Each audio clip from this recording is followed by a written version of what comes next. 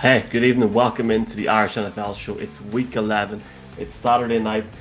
We're live, so obviously tonight's a big day for Match of the Day, but look, it's grand. This is better crack. You can watch Match of the Day in the morning when it is repeated. Or, I mean, realistically, Brian, everybody should have seen the games by now anyway. How are you? Good? All good, yeah. Interesting set of games to discuss this weekend. We started off on Thursday night, but yeah, we've a very cracker games to get through and some very interesting games, which will go a long way to deciding who's in the playoffs. And in terms of Match of the Day, I think the less said the better. Unfortunately, for the likes of me and you, Michael, Colin, and even Mark, who's quick to point out United's frailties to see his own Right team. enough, yeah. Put in. Mark's an Arsenal fan. Anyway, here is Mark. Mark's phone died at one point. You're here, yeah, I presume. I'm back, boys. I'm back. Yeah, I'm an Arsenal fan. We didn't have a good result tonight, but still on course for Europe, which is good. Very good. There we go. Colin's not here. He got on arrested. course with 5 wins in a row, Michael. Kind of good news sometimes. We'll talk about that in a wee second. But yeah, don't worry. We'll get to that. Colin's been arrested for trying to impersonate a leprechaun. And don't worry. He's here. Hi, Colin. How's it going? Sorry, I couldn't help myself. I'll try and put you up here, see the crack, see if there's a... What's crack? Some atmosphere at that stadium in South Bend, just brilliant. The pre-game was fantastic. The band are unbelievable. The hype man dressed up as a leprechaun is phenomenal, and Notre Dame are putting a beat down on Georgia Tech. So yeah, all in all, a great Saturday, lads, and delighted to be on to chat NFL ball as well.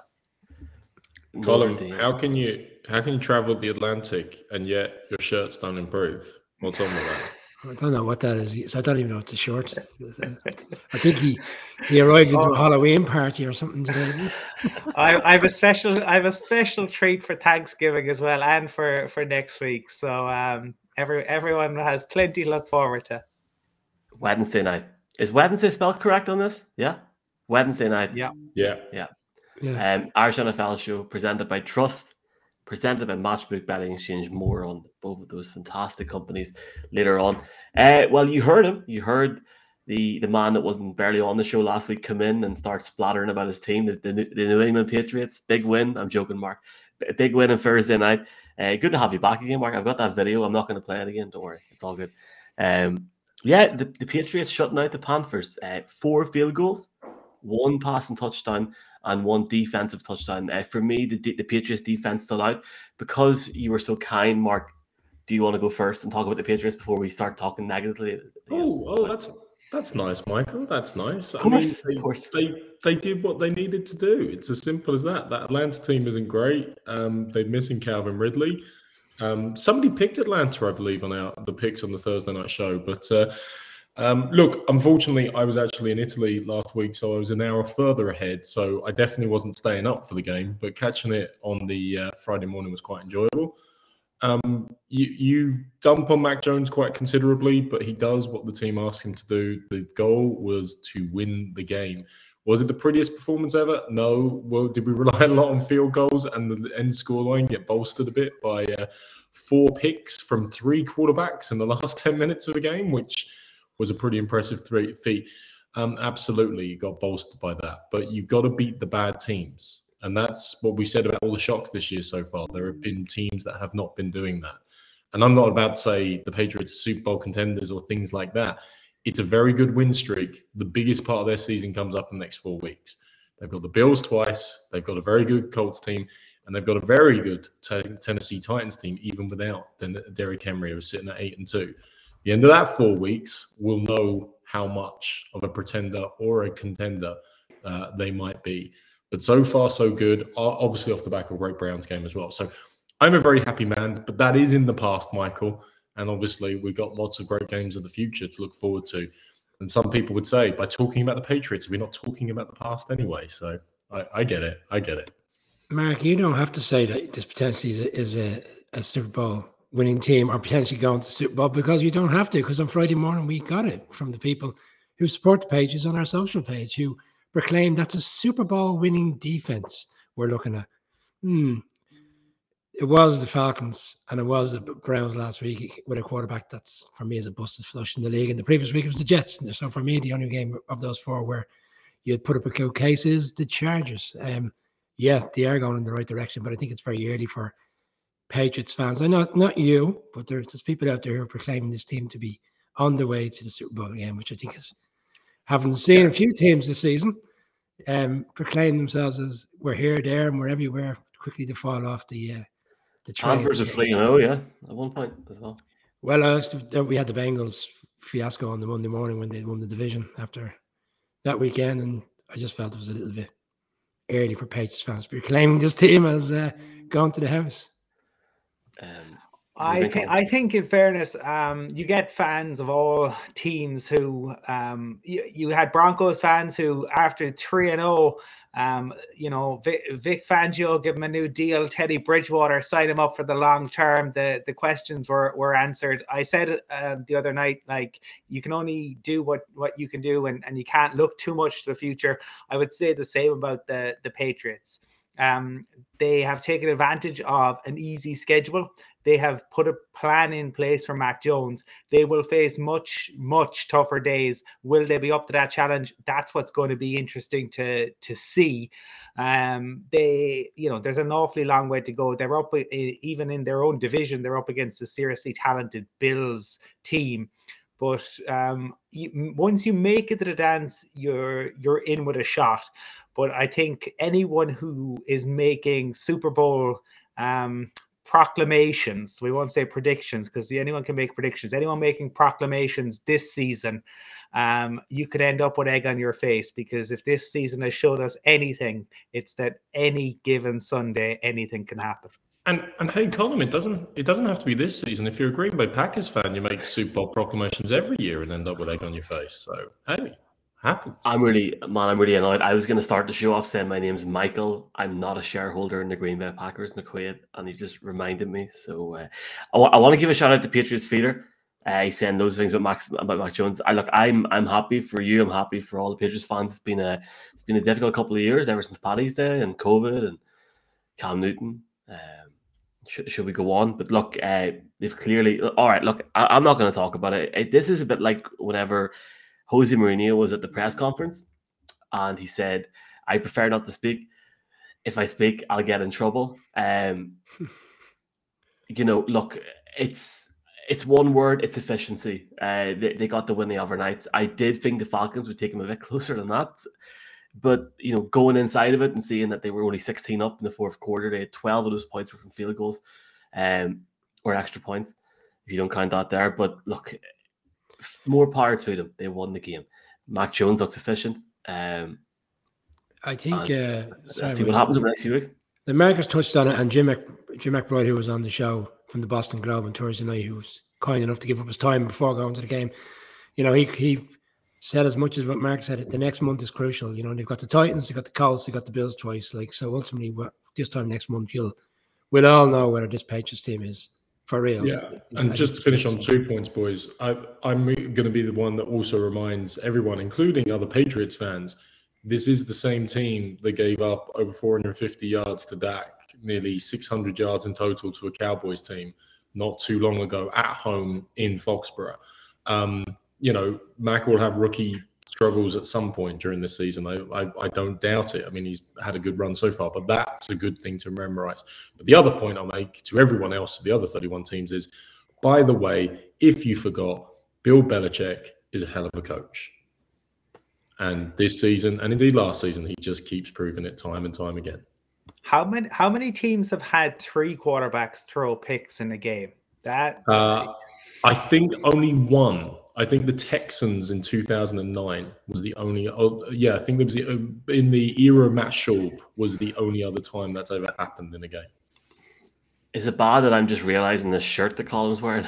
I mean, should I go get a shirt? I've got somebody bought me a similar shirt for my staff. Did you not hear me, American Colin? I never even realized. I was just trying to get something else on the Twitter page. Patriots are saying Dak's the best quarterback this all year. No other quarterback on that level left. Let's see what happens in 2 or 3 weeks' time. If I'm Josh Allen, if I'm Tennessee Titans, I'm probably not scared of them yet. But going by the internet, a lot of people seem to be. So time will tell.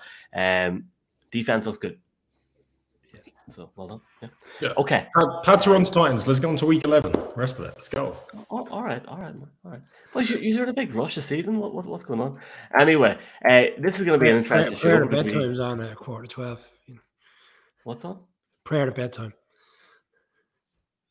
I don't know that. Before your time, Michael. Definitely before your time. Absolutely no idea what you're talking about. Anyway, some seriously crazy things happened in the league last week. Some awful picks made from collectively all of us, especially me. So now is the time to make it right. I'm already 0-1 this week, so let's see how we get on. The first game we're going to look at today, or this evening, is the Colts, who are 5-5, going up against the Buffalo Bills, 6-3. Buffalo Bills boys have the Patriots now breathing down their necks.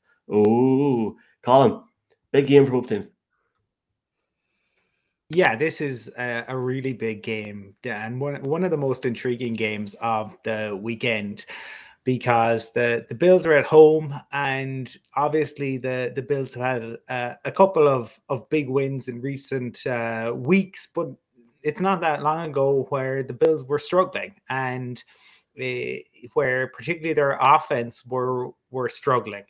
And so I think going up against a Colts team that we've seen the good and the bad from this Colts team, and we have seen Carson Wentz have a solid season. Certainly, if you were to compare it to last year, he's definitely massively improved in terms of turning the ball over. He was a turnover machine last year.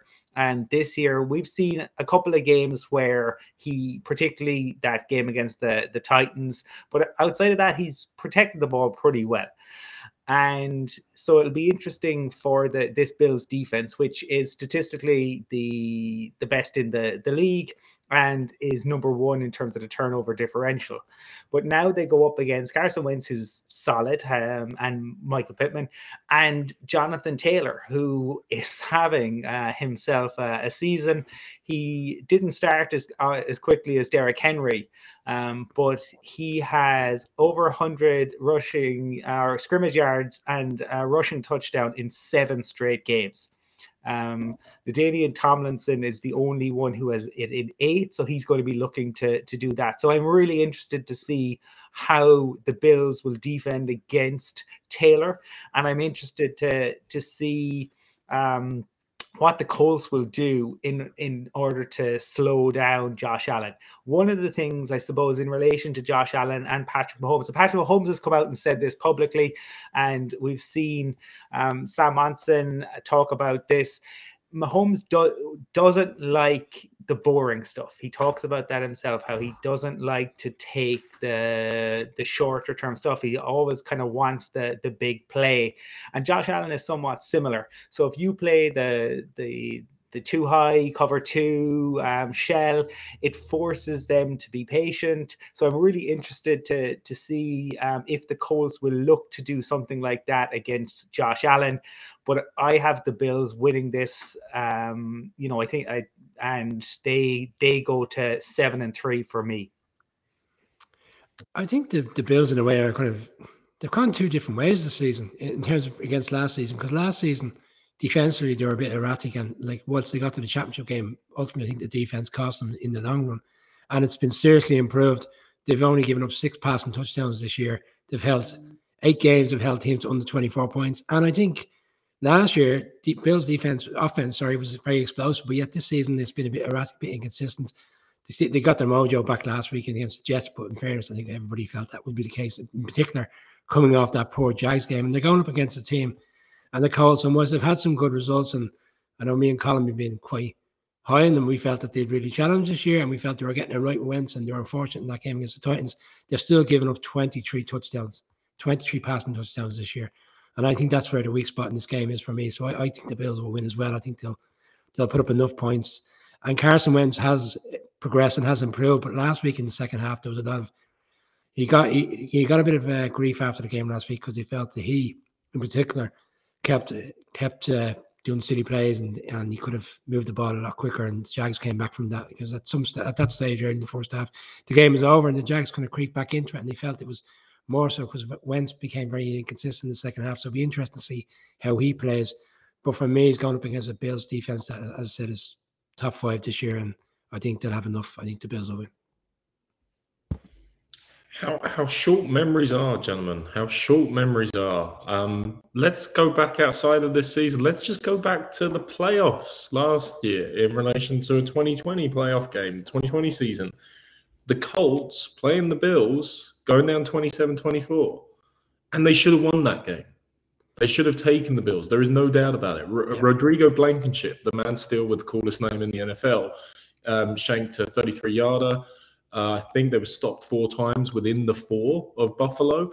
And there were multiple plays in which the game could have gone a completely different direction.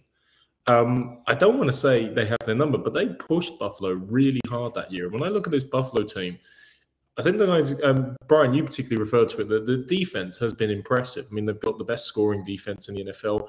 They've actually held all backs to under 100 yards, except for one gentleman by the name of D. Henry. And that, obviously, was a game they lost to the Tennessee Titans. Well, Derrick Henry's done for the season. So who is the next best running back in the NFL? Well, this season, it's pretty clearly, if we just go by yards and average per carry, it's Jonathan Taylor of the Colts. And the more he can run and drive an advantage in the run game, the more pressure he takes off Carson Wentz, the more things they open in play action, the more opportunities it gives them in that regard. And I've, been less than complimentary about this Colts team at times this season, I know. But that's because, in fairness, they started 1-4. And they've come back from 0-3 and 1-4 start to now be at 500. And even in doing that, blowing 2 big leads in games they probably should have won. The big one, obviously, Monday night against the Ravens. So they've got talent. They've got the ability to drive with any of these teams. And Michael, Colin and Brian, you all at the start of the game, this show wanted to point out, well, who have the Patriots beaten? They've beaten bad teams. Do you know the Bills this year, their opponents, 18-39 in the games they've won. That's the record. 18-39. They are actually the epitome of a side who is beaten up on bad teams. Look, Frank Reich's going back to a place he loves, back up to Jim Kelly for many years. Obviously the greatest playoff comeback until 28-3 of all time in terms of deficit. The Bills against the Oilers back in the day against Bum Phillips, but he's going to have emotion going back there. But at the same token, I don't know. I don't think this Bills team has been punched in the face sufficiently. I think they've played a lot of bad teams. I think their scoring defense is maybe a reflection of that. And I think they play Jonathan Taylor. He could do what Derrick Henry did to them. It's a stretch, but I think they match up okay. And I'm going to go with the Colts. There's a comment from Adam Mitchell. Thanks for your comments, folks. You can do it. YouTube is the best bet to get on the screen. Saying, let's be honest, lads, the Bills are screwed without Spencer Brown. Let's be real. Spencer Brown on the COVID-19 list for Buffalo. In terms of games with, so he's missed 5 games this season. The 4 games that he's been with, the Bills have scored an average of 38.5 points a game. Without him, 25.2, over around 100 yards more a game when he's there than when he's not. Not sure if he's going to play tomorrow. Let's see. No doubt knowing our luck, he will. But I'm taking the Bills to win this game. I'm taking the Bills to start the season almost again tomorrow and go on a run and win this division. And I think they'll win this game comfortably. I'm taking the Bills. I'm taking the Bills by 10 points over what I think will be a lackluster Colts team going into the second half of the season. There we go. Shots fired. The next game is a big game because he's back.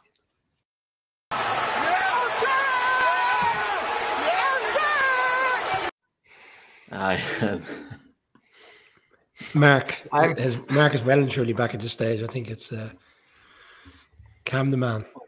Cam Newton starting. It's been announced already. Starting for the Panthers, going up against a home game against the Washington football team. Washington 3-6, Panthers 5-5. Ron Rivera, Colin, back in Carolina.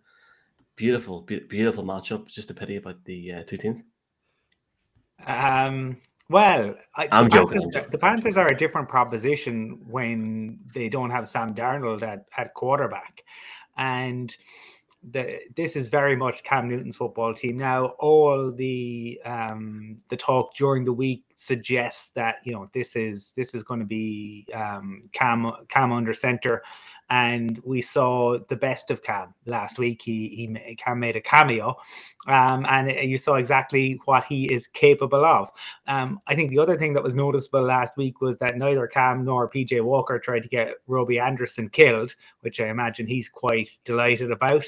And Christian McCaffrey was absolutely fantastic.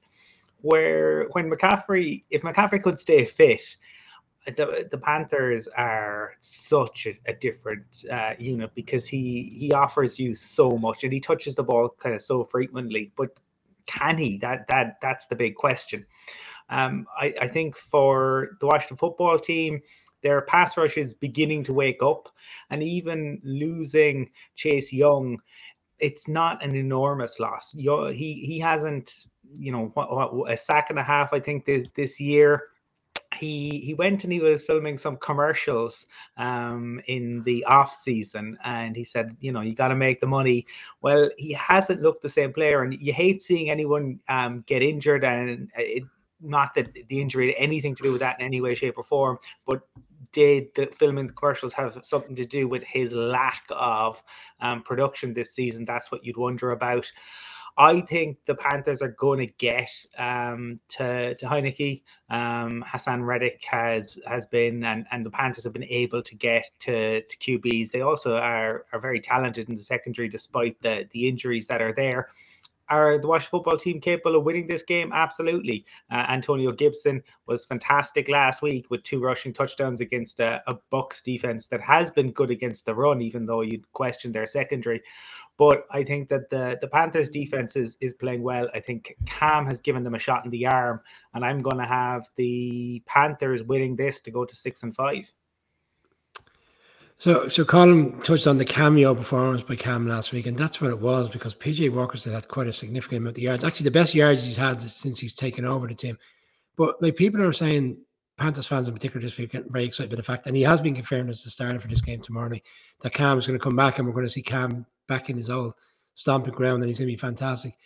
Cam lost out to Mac Jones for, I know people were getting involved with this vaccination situation. He lost out inevitably to Mac Jones. He didn't have a fantastic season for the Patriots last year. He struggled, which is why the Patriots moved on with a new quarterback in the draft. And rightly so, and obviously they're looking at the long-term picture. So I don't see him coming in and being absolutely, could be completely wrong, but I don't see a situation where he's going to come in and absolutely be the Cam that we're used to seeing throughout the good years, as opposed to the last couple of years. I think he'll come in and be steady and he'll do enough. And McCaffrey ultimately is the big player for this team. They're 4-1 when he's played this season. His completion rate, when he's not taking the handoff, is 98%. He is this team. Last weekend, you saw him coming back. And I wanted to pick the Panthers last week. I wasn't convinced. I didn't. I felt he would be a week on from the injury, and we would see the good side of McCaffrey. I think we'll see the good side of him in this game. Going against the defense that was Chase Young is correct, Colin. He hasn't made the impact this season. The last 2 games, they've given up less than 20 points. So they are starting to come back to what we saw last year. But I still think with McCaffrey in the team, this Panthers team, and I know, Michael, you're talking about this particular game. Right now, the Panthers are a wild card. They need to win this game.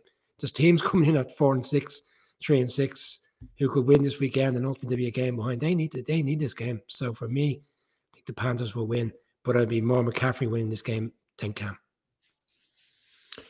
What do we have earlier in the season? The reunion klaxon going on. So we have Cam going up against Ron Rivera, his long-term. But we also have another reunion klaxon. Bear in mind, Taylor Heineke and his backup in Washington, Carl Allen, both used to play for the Panthers. We've only got to know Taylor Heineke and his emergence in Washington, but he was previously in the Panthers and let go from there. So he will have a desire to perform this game. And if the Washington's last game is anything to go by, they might have a chance if they can perform like they did the last time. Look at the way they sealed the game last week. 19 plays on that final drive. So eating up about 10.5 minutes a clock. Like, that was impressive. That was consistent. That was not shooting themselves in the foot like we'd seen in the few weeks beforehand. Now, the only problem for them that I see really is, number one, we've highlighted one problem, which is Christian McCaffrey. And he truly is, I agree with the boys, he is the spark plug of that offense. Cam Newton is not this new dynamic playmaker anymore. It's going to be C-Mac or nothing. And the second one is the Washington football team don't really have much to play for. Like, they're 3-6. They're not catching the Cowboys. Their season is all but done. I mean, maybe if they launched a massive attack from now, they might somehow get into a wild card. But the Panthers are there. They do have something to play for. And I think Newton will energize the fans. It's good that it's at home. I think it will mean that the defense is pumped up. And I think that defense, which has held teams to under 30% scoring on drives so far this season, is going to be what really keeps Carolina on top in this game. It's going to be close. I don't think it's going to be particularly pretty. And I definitely don't think that Cam is going to illuminate the world and light it up. I saw somebody predicting he's going to throw for 5 touchdowns. I mean, maybe for the remaining 9 games of the season, he might get up to throwing for 5 touchdowns. I think he only threw for 9 last year for the Patriots, to be honest with you. So it will take a while. But yeah, Panthers for me, but not for the Cam show, for other reasons. I was impressed with the limited, I guess, performance of Cam Newton last week. Impressive performance to come in after a few days and perform like that there. For me, obviously, the way he used to play before, I'm talking about before New England when he was in Carolina, running to get first downs, running to get big plays. Obviously, there was passes, but it was more dynamic. I think we're going to see a new Cam Newton. I think we're not just going to see a reliance on Christian McCaffrey. I think he wants to reinvent himself in Carolina, and he effectively is playing for the starting job in Carolina. I think he has a better day than Christian McCaffrey on Sunday. There, I said it. And I don't think Washington will even show up on Sunday, boys. They're literally the most stop-start team I've ever seen in my life. But the really intriguing thing for me is Cam Newton's previous play has taken a toll on his body to an extent. How does he turn it around? I think he turns it around by getting his wide receiver cores, his tight ends in. Maybe Colin Thompson can get a couple of touches. It'd be nice to get him back on the show if that does happen. Hi, Colin. And I don't agree with you whatsoever, boys, about the whole New England thing. Cam Newton, the whole vaccine. The only reason he isn't there is because of the vaccine. I'm just going to move on. And yeah, I'm picking the Panthers. So can we move on, or does anybody want to fight me over that? Cam wouldn't be a backup. That's why he's not in New England. Simple as. He wouldn't sit there. He'd be an absolute distraction. He's the last thing Belichick wanted. That's why he's not there. We're going to see how Cam does. But tell me this: will the Panthers make the playoffs? No, not for me. I look at the schedule. No, I agree with Colin. When we did our season preview show, we discussed the Panthers and the Patriots alongside each other in terms of this particular scenario with Cam. Ultimately, we felt that the Patriots felt it was best to move him on because he would be a distraction. And Bill Belichick, which I think Mark will agree with, is trying to build a core side where everybody's on the same page. And ultimately, as the season went on, the more successful they got, Cam would realize he's never going to get a chance in that team, and he would just be causing distractions. Last week he came back. Michael, how the backup quarterback dresses, basically. He literally came out and said he'd be happy to be a backup. Like, I don't want to get back into it now. Anyway,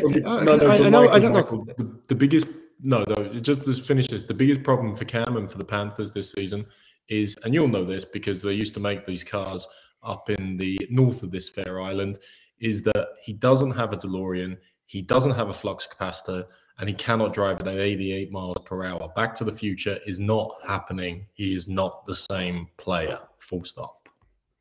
You've got something in common. You can't drive in miles per hour. I'll tell you, I'll make one more point, right? There's numerous head coaches in this league that last weekend when he scored a touchdown, took the helmet off and cost the team at 15 yards on the next play on the kickoff, would have been absolutely livid. But he gave up that. But Matt Rule obviously is not going to do that because Matt Rule's in a situation where he needs him because he's lost his quarterback. And if that was any other coach, Bill Belichick, Andy Reid, all the likes of those type of, also they would have been livid over that situation. He was allowed to do that. Yeah. Team force. I'm pulling for Cam. I'm pulling for him. I want him to win that division, and I want the Bucs to fall out of the wild card spaces. And Michael, we can drive in miles per hour, but both the UK and Ireland and every other country in the world, except for Myanmar, the US, and Liberia, if I remember correctly, have adopted the metric system. So we probably should talk kilometers all the time, in fairness. Okay, thank you. I'll give Whoever's in charge of shite, okay? Fathers, lock up your daughters. Tomorrow, Colin will be in Soldier Field, where the Baltimore Ravens. You might be wearing that shirt. He probably won't be. 6-3, going up against the 3-6 Chicago Bears. Colin, your media is Soldier Field. Like, I always see, like, I mean, I don't want to talk about the Broncos, but there's a beat reporter, Andrew Mason, who is known for tweeting photos of the food, the snacks. So I expect to see a very professional Twitter-like presence tomorrow. But Colin, you're planning on going live before the game. I think it might just be me and you, but maybe these guys want to come in as well if they're allowed online at that time. I'm not sure, at 4:00 or something. But all going well, and depending on the Wi-Fi situation in Soldier Field, yes, that will be the case. But looking forward to seeing, Justin Fields and Lamar Jackson. I've seen neither of them in person, so I am really looking forward to that. And this is two teams looking to bounce back after disappointing losses. For the Bears, it was that loss to the Steelers and everything that went on with the refs. I mean, they probably looked more impressive in that defeat than they did at times in some of their wins this season. And for the Ravens, it's that loss to the Dolphins, where the Dolphins executed an absolutely brilliant plan against the Ravens, and Lamar made him look uncomfortable as, almost we've ever seen him, I would say. But the thing is, realistically, how many teams can copy that Dolphins game plan, where you're willing to just throw everything at him and you're going to back your corners? I mean, the Dolphins have spent a fortune on their corners, so they back them, and I get why they did. I don't think there'll be many teams that are able to kind of execute that same sort of plan. I don't think the Bears are set up to do that. On the other hand, I do think that the Ravens will send everything at Fields. Fields has struggled against the blitz. It's an area where he's shown some improvement, but he does struggle against pressure. We know that that's what the Ravens like to do, is they like to come at you. They like to send blitz packages. They come at you from all sorts of different angles. So I'm interested to see, can Fields take a step? Can he show that he's better at dealing with pressure? And what way the Bears go about kind of defending Lamar. But I think that the Ravens will have enough. I don't think it'll be a very high scoring game, but I think that the Ravens will have enough. They are looking to bounce back, and they will do enough to move to 7-3. There's a number of injury situations in this game as well, which need to be factored in. So Lamar Jackson has been put on the questionable today. Mystery illness, so not COVID this time, but so they do expect him to play, but they're monitoring that. Hollywood Brown, the wide receiver, is officially out for the Ravens, so I imagine Bateman will get more looks. And then on the Bears side, Khalil Mack is obviously gone for the season. It's a huge impact for them, a huge loss for them on defense, and Allen Robinson is extremely doubtful for this game. So whilst Robinson hasn't had the season that we've expected, and I know Colin will end up on the pitch tomorrow, like that guy in London, trying to remove him from the stadium and get him traded to Denver. With him out, it's another blow for the Bears if he doesn't play, because once he's not getting the looks, players are obviously conscious that they monitor him. The Bears, unfortunately, 2 weeks ago, they lost a game that they should have won. But for large parts of that game, they weren't playing very well, and I think they kind of glossed over a reasonably poor performance for by and large. And the Ravens are coming off a bye week in which they've averaged 45 points a game the last 3 times they've come off a bye week. They're going for 13 wins in a row versus the NFC. I don't think the Bears are going to lift them. I think the Ravens will find a way. Lamar Jackson's going to play. I think it's all a smoke screen. He'll come out. They'll run the ball on this Bears defense with Mac, and the Ravens will win. And Colin will watch a reasonably enjoyable game with the Ravens winning. I remember. Do you remember an old cartoon called the Animaniacs? Old cartoon. It's about 20 or so years ago. And they used to have this segment that would say, good news, bad news. So I'm going to do this for Bears fans, right? The good news for Bears fans is that last game the Ravens defense played, they gave up 314 combined passing yards to a combination of Jacoby Brissett and Tua Tagovailoa. There's a reason we just called him Tua, isn't there? That's the good news. The bad news, Bears fans, is you're going up Wink Martindale's defense, which on the back end is suspect, but the front end, as Collins alluded to, will throw every type of blitz at you. And unfortunately, your offensive line still plays like 5 lads standing alongside each other at a urinal. They don't want to know what the other person's doing. They just want to keep down on their business, and they're kind of acting in their own little silo, which means that things go running through them on a regular basis. It's not necessarily Justin Fields that's going to be the problem in dealing with the blitz and dealing with the challenges and the players coming from everywhere. It's that porous offensive line, which, yes, some of it you see a bit reflected in the elevated sacks number, but just look at how much pressure is applied snap by snap basis. We talked about it all season. We talked about it when their second round pick went down on IR at the start of the season. I think Brian made that point. They have not fixed that issue. And that, for me, is like, it's just criminal what the Bears as an organization, from GM to coach, have failed to do in putting their players in the right place to succeed. Lamar Jackson, gentlemen, has never, ever lost a game to an NFC team in his career. It's 12-0, never lost to an NFC team. I sincerely and passionately doubt that is going to happen with this Chicago's Bears side. It is a weird season, so maybe there's a chance, but no, the Ravens are going to win this. Injuries and all, I think Lamar will play and he will win. Everyone's saying tonight, well, not just in one game, but at Anfield, it's quite sad to see people sing it when it's not their club and stuff. It's actually quite embarrassing, but it's not always at the wheel. It's Nagy's at the wheel. Tell me, how good does it feel? We've got Justin Allen. Well, you haven't really got Allen, have you? He never does anything. And Khalil. Cole Kmet. Anyway, yeah, so I tweeted out there now, Ole Gunnar Solskjaer's been sacked. Which NFL coach would you compare him to? And like, hi to everybody complaining that, yeah, I know it's not. It's an NFL show. I'm sorry, lads, but thanks for everyone watching. Anyway, Nagy, no. Maybe a bit like Ole. Boys, the Bears having a chance against the Ravens. Lamar Jackson's going to go out and just have a day. Colin Cronin's going to get to sit there with his scone and his cup of tea. Sorry, his biscuit and his cup of tea tomorrow, and just chill. Mark, they call it biscuits over there, apparently. He's just going to chill out, and he's going to scone. It's a scone. Let's not have this argument. Darren McGuire said, "There's no guarantee he's sacked. Clickbait. I'm unsubscribing." Joking. So yeah, welcome to everybody in watching. But yes, I think the Ravens are going to beat the Bears. And Colin, I hope you have a lovely, lovely time in Chicago tomorrow. I'm certainly looking forward to it. Yeah. Michael, do you want our views on which coaches are they most compared to? Yes, go for it. Move on to next game now. Well, no, I was just going to say Ollie's more like Jason Garrett, because he's been picked as a manager for an overrated franchise. He can't bring them back to the heights that they desperately desire from year ago under a different regime. And now he's such a nice guy and well liked. He's probably going to wash up at some like second-rate job, like I don't know, offensive coordinator of the Giants. I mean, managing a smaller team. Who was the coach that managed the Bengals for 15 years and got them to the playoffs? Yeah, Marvin Jones. Marvin. I mean, normally I'd know it, but I'm tired to see him. Who's it again? Marvin Jones. Yeah, it's not Jones. I thought it was Marvin Lewis. Marvin Lewis.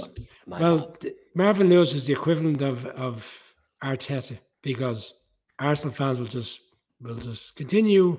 That's okay. We'll just keep running with Arteta. We won't complain.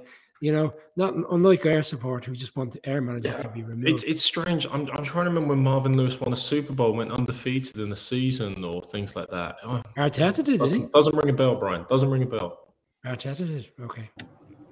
Well, we have a few more games to chat Lions about. and Browns. Maybe that's why we're going into the football world, because the Lions and Browns for me, it doesn't really do it. But anyway, we'll be fair to every supporter who watches the show. Lions and Browns, Michael. Yes, and thank you for all that chat, boys. I really enjoyed it. Good form. Lions 0-8-1.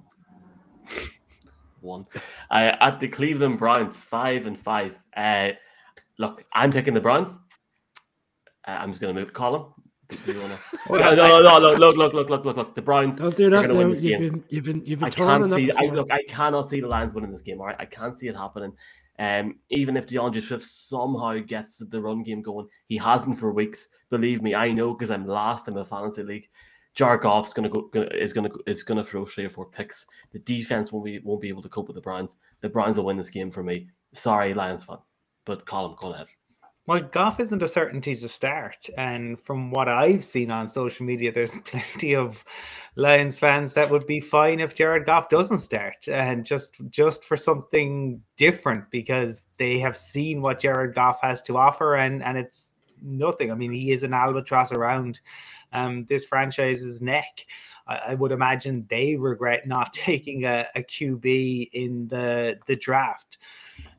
You feel a little bit for them, because if they'd had if they hadn't cut Matt Prater, they'd probably actually have a win at this point, because Mason Rudolph is awful as well. But they're going up against a Browns team who have plenty of struggles and plenty of questions, and that big question mark that's going to hang over Baker Mayfield is going to exist long after this game is over and done with. You'd have to say that the Browns should be strong enough defensively, even though we didn't see it at all against New England. They were, enormously disappointed. I thought the Patriots would win that game, but I didn't think it would be the beatdown it was. You'd have to say that the Browns had disappointed, but they should have enough to beat the Lions and to move back above 500. The Lions have now gone 8 games in a row where they haven't scored more than 20 points, and within 6 of those, no, not for me, I think it'll be covered by the Browns. 6 of those games, they haven't scored more than 16 points. They're going in with a quarterback tomorrow who's only had a couple of starts in the league. You'd expect them to struggle against a reasonably good defense who, again, you'd expect them to rebound. And the Browns have rebounded off some tough losses this year, and I expect it to happen again. And it's going to, me, it reminds me of the Bills situation a few weeks ago where they had a difficult loss against the Jags, and they kind of fell into a nice game away to the Jets. Well, I think the Browns are falling into a nice game here to rebound off that difficult loss in New England last week. Chubb is back. Ernest Johnson, can support him. He's having a good season. For a guy that was in a blowout last week on the wrong side of it, he played reasonably well and had some good points. And we'll see what comes of Mayfield. He's not for me, but I'm sure he'll have a nice game, and everybody come Monday will be saying how great he is again. The Browns will win comfortably. Now, hold your horses on the betting, Brian, because the Lions have actually 5-1 against the spread when they've got at least 4 points. So they've been close. And so if the Lions handicap's 12.5, well, I wouldn't, the odds would say, or the experience today would say, take them, to be honest with you. They've covered the spread in the last 3, Mark. Yeah. What? They've covered the spread in the last 3. Yeah, but I'm saying they're 5-1 on the season when they've had at least 4 points. They're given at least 4 points. So, that's what I'm saying there. But equally, let's remember, gentlemen, the Detroit Lions are unbeaten in November because they had a bye and then they had a tie. So there you go. They haven't actually been beaten in November yet. So that's a good start. This is a strange matchup when you look at the history books because, not only if we go back in the annals of the NFL, this used to be a really big matchup. These two teams played for the NFL Championship 4 times in the 50s. The Lions actually won it 3 of those 4 times.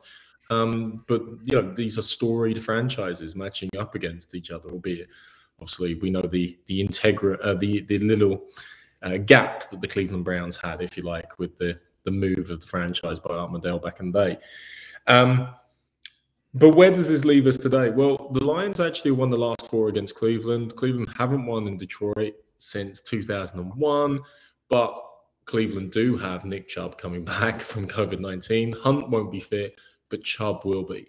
So I agree with Colin, Goff might not play. Actually, Mayfield obviously has been pretty banged up and has been rested this week, but is expected to play. But Chubb versus Swift is basically the matchup fundamentally. And I just think Chubb and the Browns have too much for this. If the Lions somehow produce their first win in 13 straight games, then we can point to all of the history books and the matchup that worked. But let's face it, we're getting to desperation times. The Browns have to win this. They have to stay right in that mix in the AFC North. This is not a game they can afford to slip. So that matters. That matters a lot. The Lions will win on Thanksgiving, won't they? thank you for the heads up. The Lions, part of our Thanksgiving special, 9 p.m. Ireland, UK Wednesday, 4 p.m. Eastern. And I think that's 3 p.m. Wherever Colin is. Who knows where Colin will be at on Wednesday. I have no idea. But yeah. Colin, I hope you're one of the Buffs game next Saturday in Utah. Right, moving on. The 49ers, who savaged me on Monday night in more ways than one. 4-5 against the Jaguars, 2-7. The game is in TIAA Bank Field. Can the Jaguars win? They can, but will they? I think this is the 49ers side that we expect to see. Talked a little bit about it on Thursday. I had the 49ers making the playoffs. I would really like their roster and expected good things from them. So their performance against the Rams, it was a surprise on their performances this season, but like the roster showed up. Garoppolo had a great game. Elijah Mitchell had a good game. Deebo Samuel, George Kittle, Nick Bosa, all their big players showed up. They all played really well. And Kyle Shanahan executed a really good game plan, which impacted on the Rams. You also saw, I think, talk about a welcome to the NFC moment for Von Miller, where Kittle had knocked him back. Now, Kittle had help from the fullback, but certainly it was an interesting moment. Von had some good moments as well, but for the Rams, that was a disappointment. I think the 49ers are going to win this. I think for the Jags, it's about looking at how Trevor Lawrence continues to improve. He hasn't thrown an interception for his last two. I think that's going to be important for them, that he continues to do that and to continue to grow and develop. But I have the 49ers getting back to 500 after this game. Yeah, we made the point on Monday's show when we were discussing that Rams 49ers game. The week prior to that, when the 49ers got blown out by the Cards, there was actually a lot of good drives by Jimmy G, which led to unfortunate fumbles by players, and through no fault of his own, because he put the ball in the right place. The catches were made, and good defense caused fumbles, and there was scores to be made, and he didn't get it. He's 108 passer rating since week 8. He's playing well. I know there's been a few kind of hairy moments in that Sunday night football game against the Colts, but by and large, he's had a reasonably good season, and he's been out injured as well. So, look, I'm calling him on this Jags team. They won in London. They went to Seattle. They went to Seattle and got torched, and they win against the Bills in the last week to go in. And the score probably doesn't do it justice, because the Colts were coming for a large part of that game. The Niners have an opportunity to get back to 500, and again, the way this wild card race is going, they're not out of the realms of possibility. They've been thereabouts come the end of the season, and with the fact that the Cards are going into Seattle, if the Cards were to knock off Seattle, again, that helps them again and benefits them in the long run. So for me, the Niners know this is a big opportunity, and they'll take advantage of that and win the game. Look, one thing not to overlook, the 49ers are coming off a Monday night game and now going cross-country for an early Sunday game. Like, that does impact. I mean, the records show that it does impact on teams in relation to it. We see the quality of Thursday night games based on the short weeks. The 49ers themselves have a degree of a short week in this regard. Equally, that Jags defense was fantastic against the Bills last week. In fact, they've been pretty much lights out the last 2 weeks. Josh Allen is playing like Ola Jordan doing the Samba. He's hot. He is putting so much pressure on the offensive line on the other side that it's making a big impact. And certainly for Jags fans, their greatest dreams were the defense would be playing lights out. Trevor Lawrence would have time to grow and be efficient behind the scenes. Look at some of the midseason pickups. Dan Arnold, who I think played his first game when we saw them in London. Last 2 weeks, been one of the best tight ends in football, like in terms of the yardage and the targeting in the red zone. So he, all of that has come together in the right way. But you can't watch that 49ers performance on Monday night and feel like it's one-off. It feels like that's the way the 49ers, we expected them to play from day one. Why are we expecting them to be a threat in the NFL this year? Every third down was manageable. Jimmy made the throws he needed to make. He's like, oh, I'll give it to Kittle, or I'll give it to Deebo Samuel, one of the most dynamic wide receivers in the game. And it was super efficient. It was just super efficient. And of course, Stafford didn't have a good day, but how much is that down to Stafford and how much is that down to the defense? Their D-backs, I made the joke about the PI penalties. They've cleaned that up the last couple of weeks. They didn't make silly mistakes in relation to it. And look what cleaning up your game, not making silly interceptions. And oh, yes, getting back George Kittle, who is the most dominant, Travis Kelce. George Kittle is the most dominant tight end in the NFL game at the moment. Yes, Trevor Lawrence has lovely blonde hair, and Maya knows a lot about blondes with lovely blonde hair this season. But unfortunately for me, for Urban, it's the 49ers, again, will have more than enough. Yeah, just an added apology to the 49ers fan base for Monday Night's antics. Look, I couldn't see the Rams not winning in San Francisco. And they played them off the park the other night. They made Von Miller look like a 12-year-old schoolgirl. They were shocking the other night. Anyway, any given Sunday, another game. I'm not that fussed about the day's difference for the 49ers.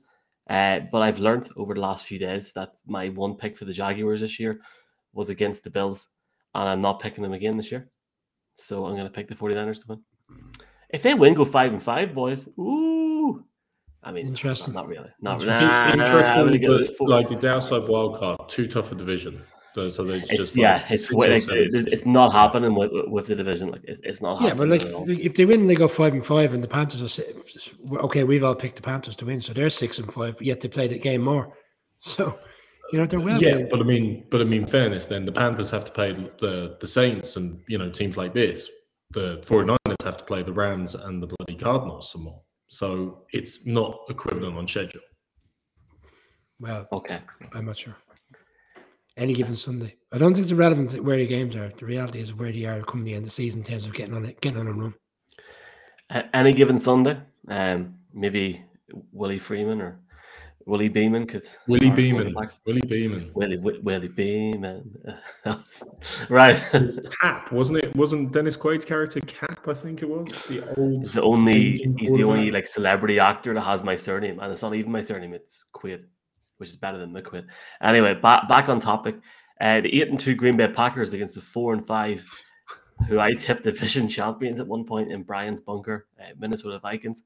That game is in Minnesota, so you'll not be as cold as Colin was at Notre Dame earlier on. But they've got heating in there, Colin, haven't they? Yeah, it's a class stadium. It's unbelievable what the Vikings have in Minneapolis. But it might be a little too comfortable for the opposition, and with Aaron Rodgers coming in there. Last year's game finished Packers 43, Vikings 34. It would be brilliant if we got something similar. I don't think we will, because it's been flipped a little bit this year. You're talking more about the Packers defense than even Aaron Rodgers, and more about the Vikings offense rather than Mike Zimmer's defense, as we traditionally do. The Packers defense come on really strong, particularly given that we're seeing improvement, even though they're missing key pieces, and they should get those pieces back as they go on through the season. The Vikings, as Mark says, and as we know, you don't know what you're going to get with this Vikings team. I really believe they are capable of beating anyone in the league, and really playing up to their level. But equally, you don't know. They were brilliant in terms of airing it out.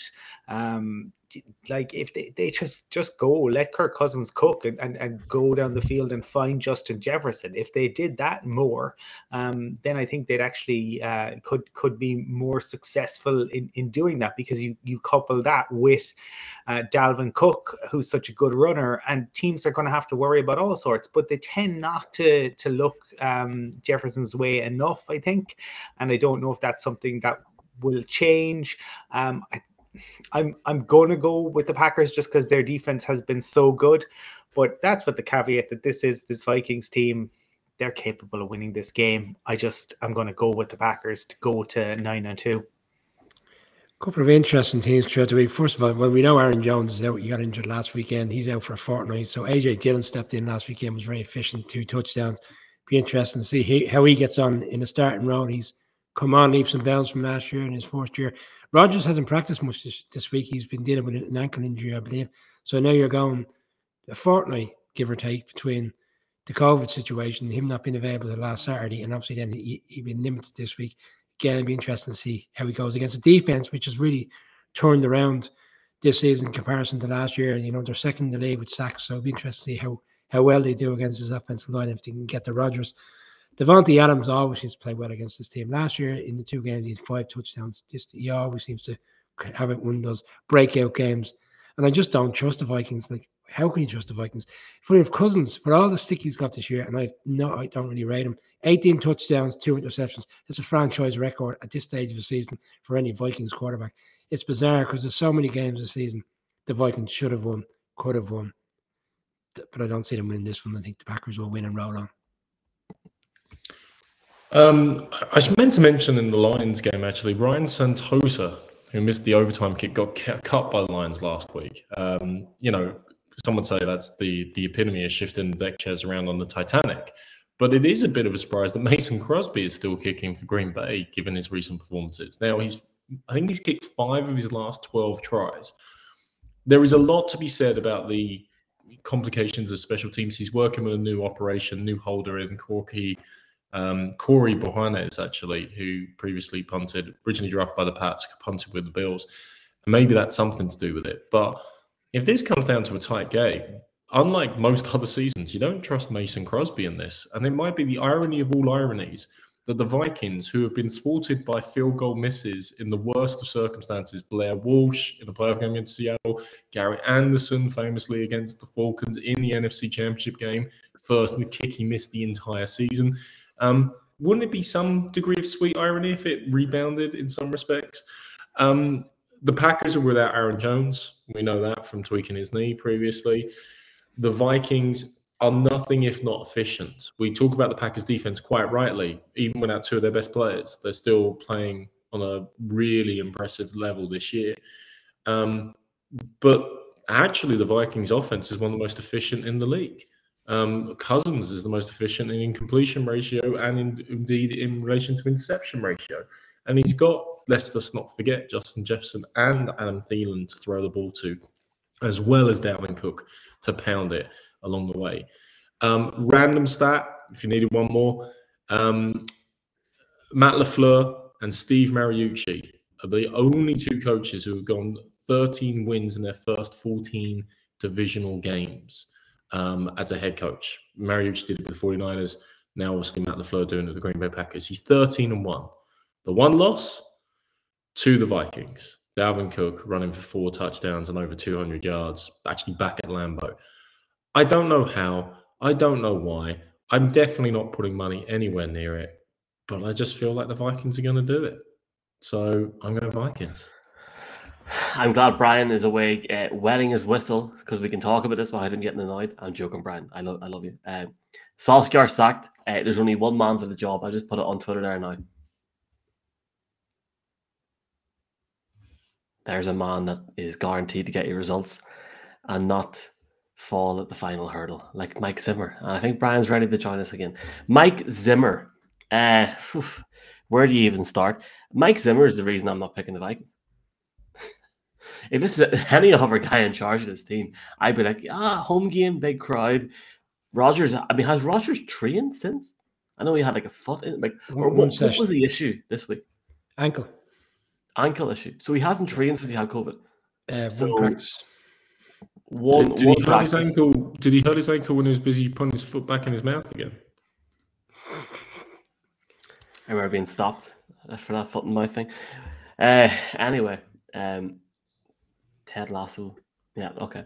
Sorry, thanks for the comments, folks. I wasn't impressed with the Packers last week at all. As a new shareholder in the Green Bay Packers, I am picking the Packers this week, and I'm taking the piss. I'm not a shareholder. Did anybody here buy shares?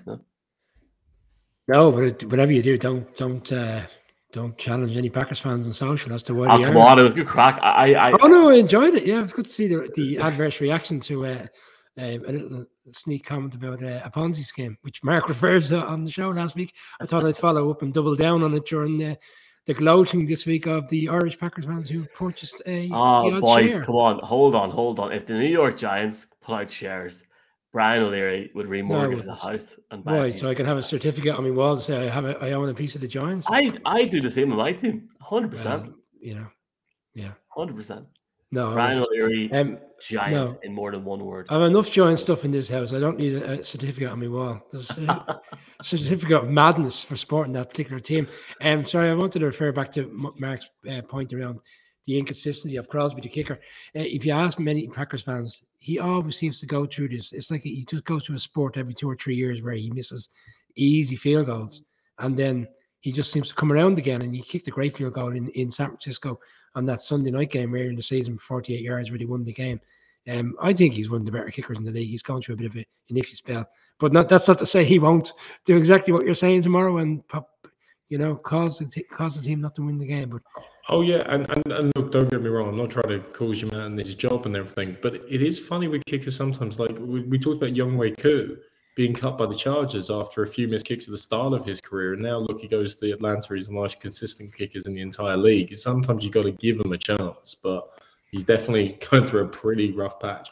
Dan, you are a optimistic character, is what I'll say. They could, but I would be amazed. But anything with the Vikings is possible. Michael, sorry, one more. The line on this game. Pick. Oh, sorry, I thought you gave it. Sorry. Okay, I'll give before I give it to you. The line on this game is the Vikings plus 1 point. Yeah. That shows where Vegas and all the bookies see the game. They have no idea what to expect. Sorry, Michael. No, look, it's fine. Shout out to Dan for the comments and your optimism. I hope you win tomorrow, Dan. I do. Emmett Ryan is saying, hi Emmett, welcome into the show. Packers shares are the original NFT scam. So,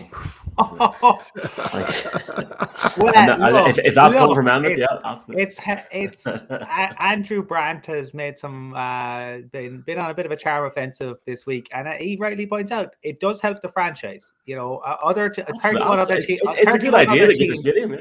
They're going to have a joke at their expense, and that's fair enough. I totally understand why they would, but equally, I get for the Packers, this is a good move for them. They get plenty out of it. It's no different to putting a brick at Old Trafford or at Anfield or wherever your local. I tell you, Michael, there's a big difference. I know. It's big. I tell you the difference. Packers fans, Mark. No. It's a hell of a lot more profitable. That's what it is. It's a hell of a lot more profitable than the brick schemes. Okay. Right. I'll just first off. Michael, who are you picking? Come on. I was just going to say, I wanted to thank Brian for just going. I've got a point to make on the kicking situation. I'm picking the Packers by a field goal. I think Rodgers will be unimpressive again. I'm going to say the Packers will score under 20 points.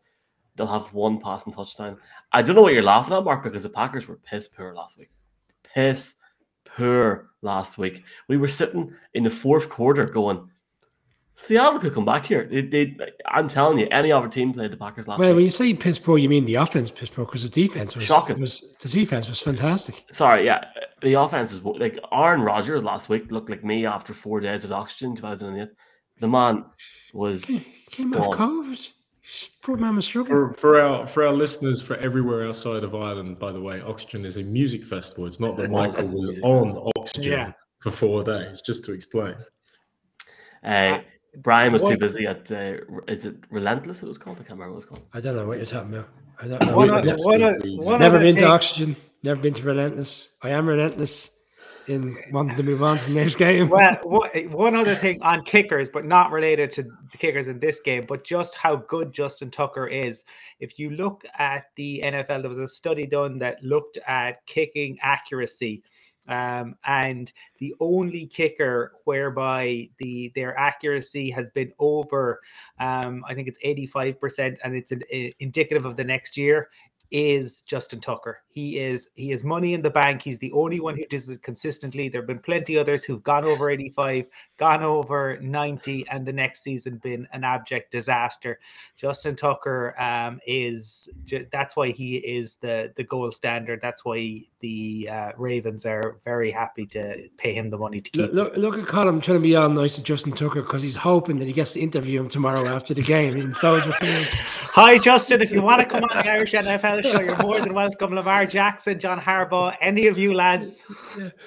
So can I just finish, Michael? The reason I was laughing when you were saying Packers win by field goal is there we are giving out crap about Mason Crosby, and you said they're going to win by a field goal. It's kind of ironic in some respects. But seriously, the one final thing I just want to say about this game is, and I need to be a bit sensitive because one of us might be a bit closer to people who are Vikings fans or around the Minnesota area the next while. So, for his safety, I'll be kind. But quite literally, the Packers can win by field goal. The Vikings can win by field goal. The Vikings could win the blowout. The Packers can win the blowout. Literally, when the Minnesota Vikings are involved, anything that could happen, and it would take an alien spaceship landing on the field and Zenob and Gleeplop coming onto the field to play for the Vikings to win and score the last second touchdown on a hook and ladder play for it to be a surprise. Literally, we say any given Sunday with the Vikings is like an event all on its own as to what could happen. Okay, let's move on. I knew this game would get a lot of talk. Let's see if Mike Zimmer's still on the job tomorrow morning. Zimmer's at the wheel. The Dolphins against the New York Jets. We've seen both these teams play. Mark's falling off his chair because of this game, is he? The Dolphins are 3-7. The Jets are 2-7. I can sense your excitement already, Brian. No, I actually think there's a lot on this game. I really do. All right, well, Colin, do you want to get it's Colin's floor. Go on. Sorry. No, I do think it's an interesting one because we're going to see for the Dolphins, because the Dolphins look dead and buried, right? They looked absolutely dead and buried. And all of a sudden, they came up with this unbelievable plan that made Lamar Jackson look as uncomfortable as I've ever seen him in the league. Right, and this is what we expected from Brian Flores. We know Brian Flores is capable of coaching a very good defense, so I'm interested to see what way they approach this. Now, they're up against Joe Flacco because the Mike White era, thanks to the Bengals for creating the Mike White era, and we'll get to the Bengals defense later on, but the Mike White era is over, and now it's the Joe Flacco era. And we've seen that one before, and Mark has used the term the factory of sadness previously. Well, Joe Flacco is the factory of sadness, whenever after the Ravens Super Bowl win, he got the contract, and ever since it's been an abject nightmare wherever Joe has taken his abilities. He never looks like he's happy. He never looks like he wants to be there. He clearly enjoys a nice paycheck, and I am fascinated to see what Brian Flores comes up with against Flacco. For the Jets, I think Salah was delighted with the Rex Ryan and to focus on that rather than some of their performances, because they have given up so many points. But both of these teams will think that they're certainly in with a chance of winning this game, and you'd say they both are. I think the Dolphins will have enough, but it really is for Brian Flores. If he is to be in a job next year, the Dolphins have to win. So there's a narrative going out there at the moment between Jets fans and Jets media that the reason why Flacco is playing is because the more that Mike White plays and the better he plays, the more controversial conversation further down the line. Then the reality is Jets came out this week and said they weren't impressed with Mike White at the line of scrimmage last week. He didn't deal with audibles. He didn't understand what was coming in front of him. He didn't change up the plays. And they're concerned going up against the Dolphins defense that played very well last week that he would struggle again. And that's why the safest thing to do was to play Joe Flacco. For me, it's a little bit of a tanking situation. The Dolphins... It's gas. You look at the Dolphins run, you say, geez, they've got an opportunity to win 3 or 4 games to get themselves back in the playoffs. And then you look at other teams who are in a similar situation going up against the Dolphins. And they're saying, sure, we'll beat the Dolphins and we'll be back in the race because we can win the other games around that particular game. Dolphins still have an opportunity to just hang in there, albeit slightly. So for me, I think it's a bigger game for the Dolphins. Dolphins will win. Defense will dominate this Jets offense. Tua will have a nice day. Guys, we've had the Ice Bowl. Every year we have the Pro Bowl. This is undoubtedly the Toilet Bowl. No. Plenty of fans. There's plenty of fans. Plenty of fans interested in this game. And they're two bad teams. I mean, I'm still disgusted the Patriots lost to the Dolphins in the opening game of the season. And the New York Jets, let's be honest, they've been abysmal. They've given up more than 45 points 3 times in the last 4 games. The 1966 Giants are the only other team in history who has ever been that abject in terms of points conceded on defense. This game used to mean something. This game used to be important. Dan Marino's fake spike, the Monday Night Miracle comeback the Jets had against the Dolphins back in 2000, I think it was, the 83 championship game. Like, they played a game, I think it was 86, where it was 51-45 in overtime, something ridiculous like that. It used to be a big game. We're talking about 2 of the biggest media markets, 2 of the oldest franchises, obviously 2 of the earliest AFC teams. But, I mean, when did they win Super Bowls? The Dolphins, we have to go back to the 70s. The Jets, we have to go back to, was it 69? Sorry, yeah, it was 69. It was 70. It was flat. 71. Joe Namath's guarantee in Super Bowl 3.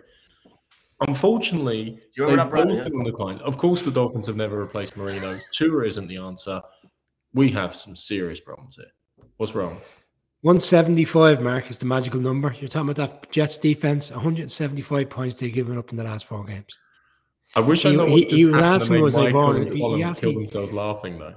No, because he asked me, did I remember that particular Jets Super Bowl in 1971, I believe it was. I've got a brother that was born that year, as it happens. A younger brother, yeah. Anyway, 20 years later. So I'm disappointed. I'm disappointed for the fans of these games. I'm disappointed that, look, Colin always says, it's an intriguing game. Of course, it will still be interesting. How they match up, can players and stars emerge? Can people rise from the ashes of the excrement that will basically be on show between 2 inept teams? Overall, the Dolphins will win, but football is the true loser here. Dolphins beat the Ravens last week, Mark. They're not that bad. Yeah, and they're 3-7, Brian. They're 3-7, but if you look at the games and you go through each game, they should have won in London. They should have beaten the Falcons. I know they didn't. But we all do it. But I mean, we don't play shoulda, woulda, coulda at the end of the season. They're a better team than 3-7, Mark. They're a better team. This is like, look, they are.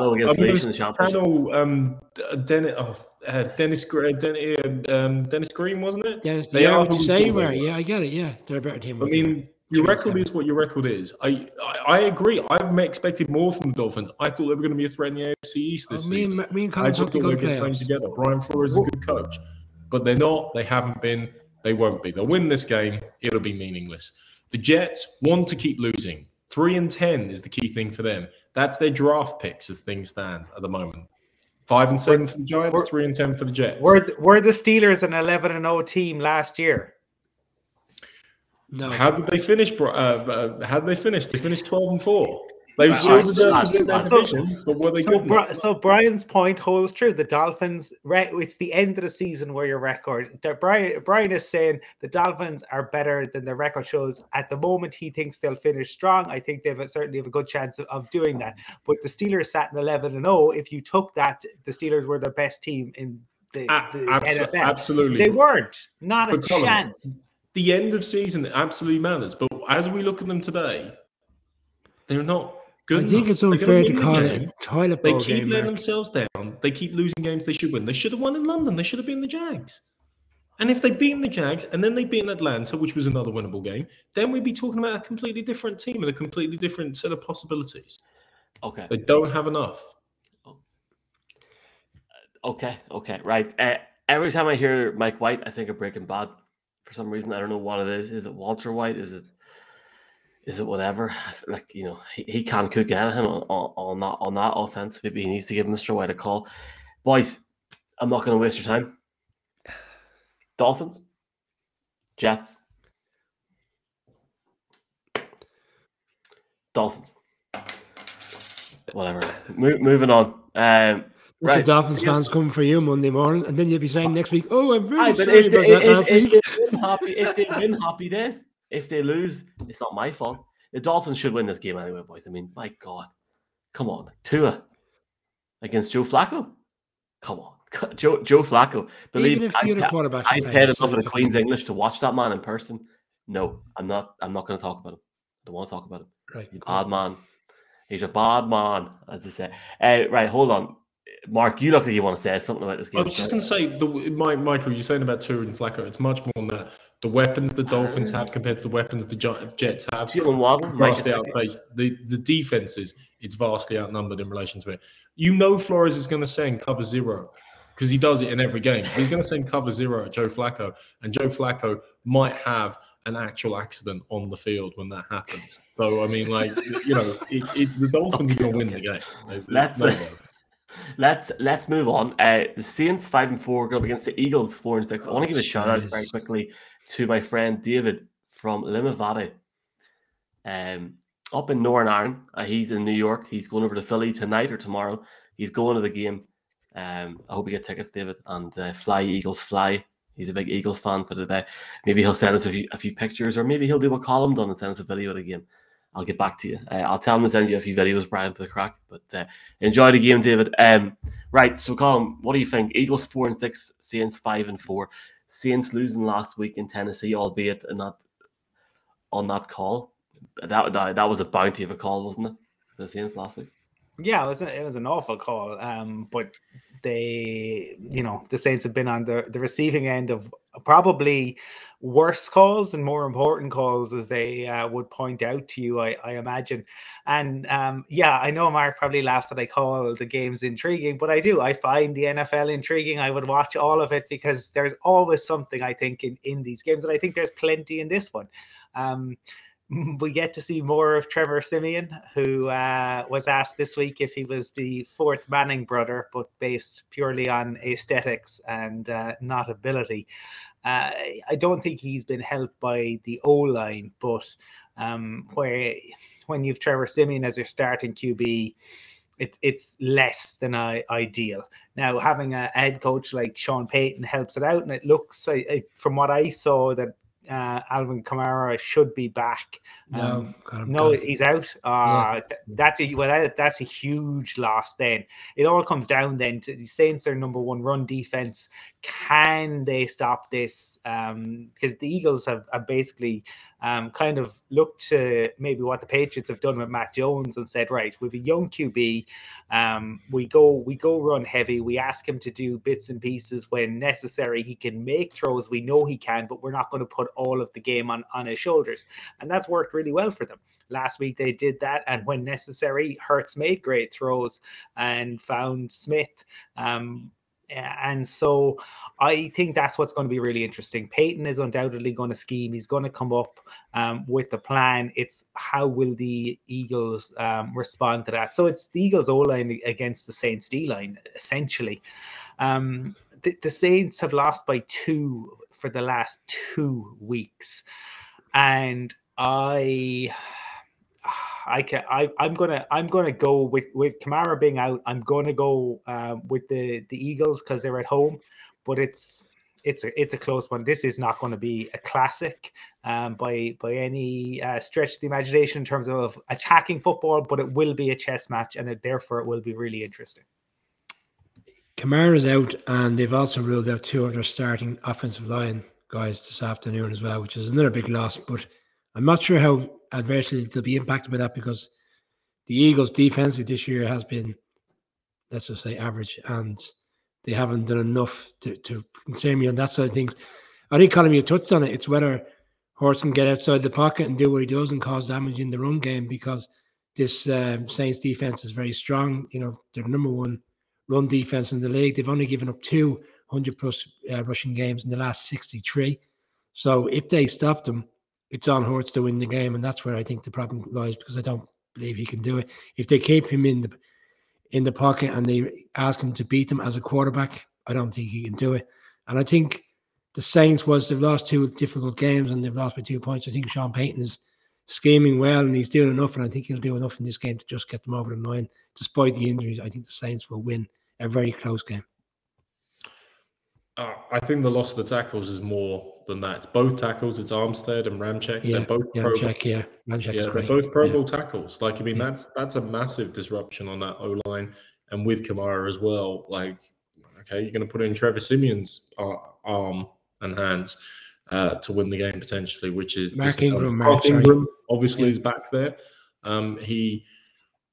I actually thought this was a weird one. Last week, because obviously he returned to the Saints and he rushed a couple of times and then went over Juice McAllister's all-time franchise record for yards for a running back. Do you not think Juice McAllister was there like, why didn't that guy just stay away from New Orleans? He didn't have to come back. I just thought that was a bit He thought it was done. He was smoking cigars every week. It was over.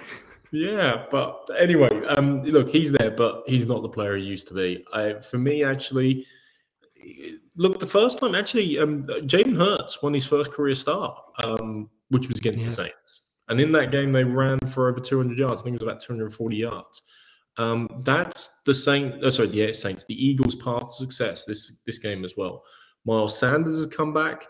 Obviously, Jordan Howard and Boston Scott have done well in his absence, and they've kind of had a nice balance there. So Sanders adds another dimension. Hurts ran for over 100 yards when they beat the Saints last time, and if he can break contain a couple of times, that will obviously keep them on their heels. The Eagles haven't won at home this season. Sirianni's never won a game at home yet, but they did play, I think it's the 49ers, the Chiefs, the Bucks, and someone else who I can't think of. Chargers, thank you, Brian. Yeah. All of which are good teams. So you can understand that they haven't exactly had it's been a bit of murderer's row, if I can equivocate to the 1920s, 1930s Yankees in that regard. So what does all this mean? Ultimately, I think the Eagles will still be able to run the ball, even against a very good Saints defense. And I don't trust, even with the brilliance of Sean Payton, Trevor Simeon, and that offense. So therefore, I'll go Eagles to win this game.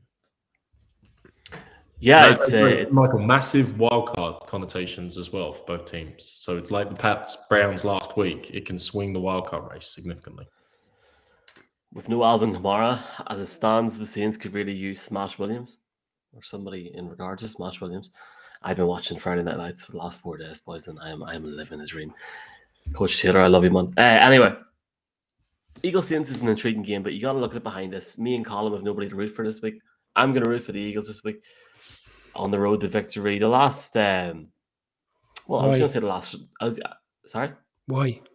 Well, why are you going to root for the Eagles? The last 3 games, the Eagles have scored 44 points, 24 points, albeit losing by a field goal, and they looked like world beaters against the Broncos last week.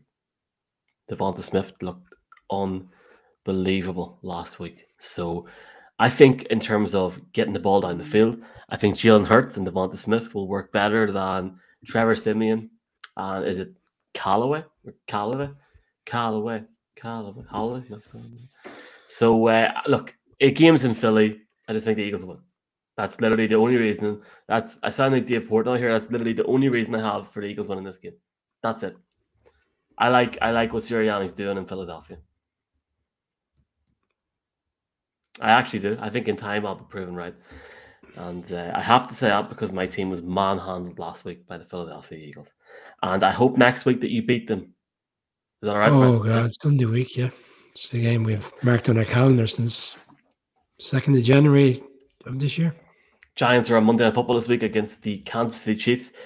We'll be back on Monday night for that there. Cameron Hogwood, breaking news. These boys don't know about Cameron Hogwood from Sky is coming on. Talk about the Giants, and I'm sure Brian will love to have his one-on-one with Cameron. We'll just leave for that 20-minute segment. I'm joking. Is he coming on Monday night? He's coming on Monday night, and thanks to Cameron for coming on. Appreciate it. But I'm taking the Eagles. Okay. Ready to go? All good? No objections to that? Okay. Right. How long have you got? Jesus, Brian, Halloween is over. Christ. I think Brian's tired. It's been a hard day for United fans, boys. It's been a hard day. I think he means in regards to whenever I said to you about the Eagles. You didn't look happy. Absolutely, 100% the Eagles. And I hopefully, David, you enjoyed the game. Texans 1-8, Titans 8-2. I'm picking the Titans. I think the Titans are going to have too much for this for the Texans team. I can't see how the Texans are going to win this game. And is it Foreman or Freeman, the running back, the guy with the dreads, looks really good. But outside of that, look, come on, like, the Titans are going to win this game. Colin, go ahead. Yeah, I call a lot of games intriguing. This is not one of them. This is not one of them. I told you all before the season started, the Texans will stink the place up. They're an embarrassment to the league. Week one. Oh, yay, week one. Here we go. The Jaguars did that last year too. They're an embarrassment to themselves. They're an embarrassment to the league. I feel for their fans because they have great fans in Houston, but the Texans are a joke franchise at the moment. What is the point? There's this weird Deshaun Watson limbo. They couldn't trade him, but they can't play him. But the NFL won't suspend him. So the carousel continues, similar to the carousel that the Broncos have at QB. The last couple of games that these teams played were fantastic, right? The Titans won the last one, 41-38 or 39? And similar to the year before, I think the Titans were 42, Texans 36, and that was in overtime. So a couple of games, this won't be the case tomorrow. This a Texans team that cannot wait for the season to end. If it could end tomorrow, they would be delighted. This is a Titans team that's obviously lost a major component in Derrick Henry, but they have done really well to manage without him. And we talked about how their schedule was very kind over the second half of the season, and it could not be kinder than getting to play the Houston Texans in your home stadium.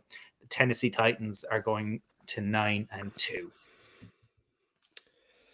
A Texans offense that has scored 10 or less points in 5 games this season, going up against a top 10 defense. They're going to struggle. I'd imagine they'll struggle in this game, despite the fact that Tyrod Taylor's now back managing as quarterback. With his experience, he might be able to win a game, but it won't be this one against the Titans team. Is only going in one direction, and it looks like, not the band, but it looks like they're going towards the playoffs and potentially this number 1 seed. And you look at the games coming up, they've got some very winnable games that will certainly put them right up there, challenging to at least be the number 2 seed. They're going to win this game. Obviously, I don't think this is one that we should get too carried away. There's games tonight that we've over discussed in a way, like the Dolphins and the Jets, but I don't think we should spend too much more on this one. Unless Mark wants to take the floor and keep us going as to why this could be a shock. Well, Brian, you mentioned one direction, and there are some out there who would say that Louis, Harry, Zane, Liam, and Niall have more chance of winning this game than the Houston Texans have. I'm not one of them. That would be cruel because let's face it, David Culley, he's going back to Tennessee. He's a Tennessee boy. I think he worked down in Tennessee at a few colleges down there. So, he's got issues going down there. And sorry, he's going to be keen to go back. But Tennessee weren't great the other week. Mike Vrabel's even come out and said, hey, we've got to fix some things here because we only just got by the Saints. They scraped by 23-21. The Texans came off one of their better performances in only losing 17-9 to Miami, and they had the bye last week, so they've had a chance to rebuild things up. And I have to read this out to you guys because I still can't make sense of it. David Culley came out this week and said, we've lost 8 straight, but we're not looking at it as a losing streak. We're looking at it right now as having a 1-game winning streak and then moving forward. But they didn't win, so I don't understand how they've got a 1-game winning streak. I think what he's trying to say is we're just looking forward and we're hoping to win that game and start the streak. I don't know. It didn't make a whole lot of sense to me, to be really frank.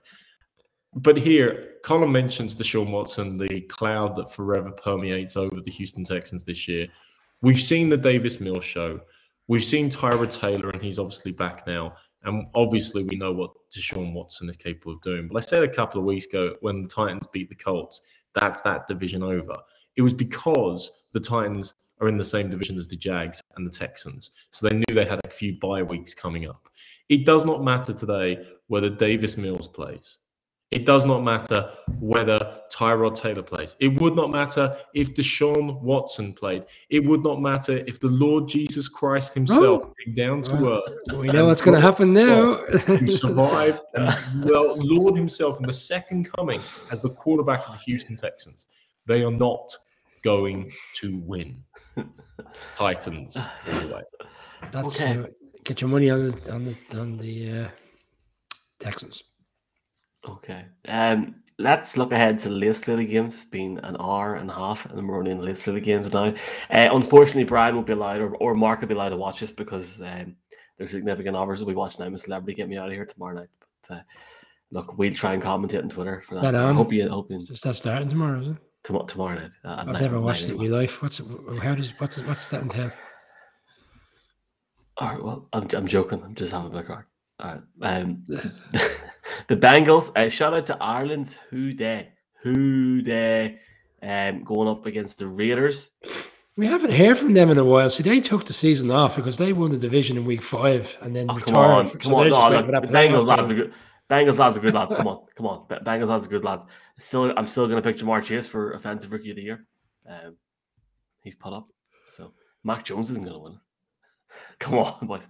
Like, I could throw a 7-yard pass by myself in an empty field with nobody in the crowd. That was a joke. All right. Anyway, it's strange, Michael. To tell you, Bridgewater doesn't seem to be able to. So I know, which is why Mac Jones is so good. This game is in Vegas. We've got a Raider coming up in a couple of weeks in the show. We'll top that later on. Spoiler alert. Colin, Bengals. You're dressed up for the occasion. Bengals bye week last week, going up against the Raiders. Can you see the Bengals getting back on track? Because if the Bengals do win on Sunday, 6-4, that opens up again. Yeah, both of these teams you could say that about. Like both of these teams, they're thereabouts, but both of these teams are coming off an absolute spanking. They both gave up 41 points in their last game. And the Bengals have real issues on defense. Yeah, we like a lot of what they did on the offensive side of the ball earlier in the year. Burrow and Chase was very, very productive. But I talked about it earlier. This is a Bengals team that created the Mike White era. The short-lived Mike White era, because we got to see what he was really like last week.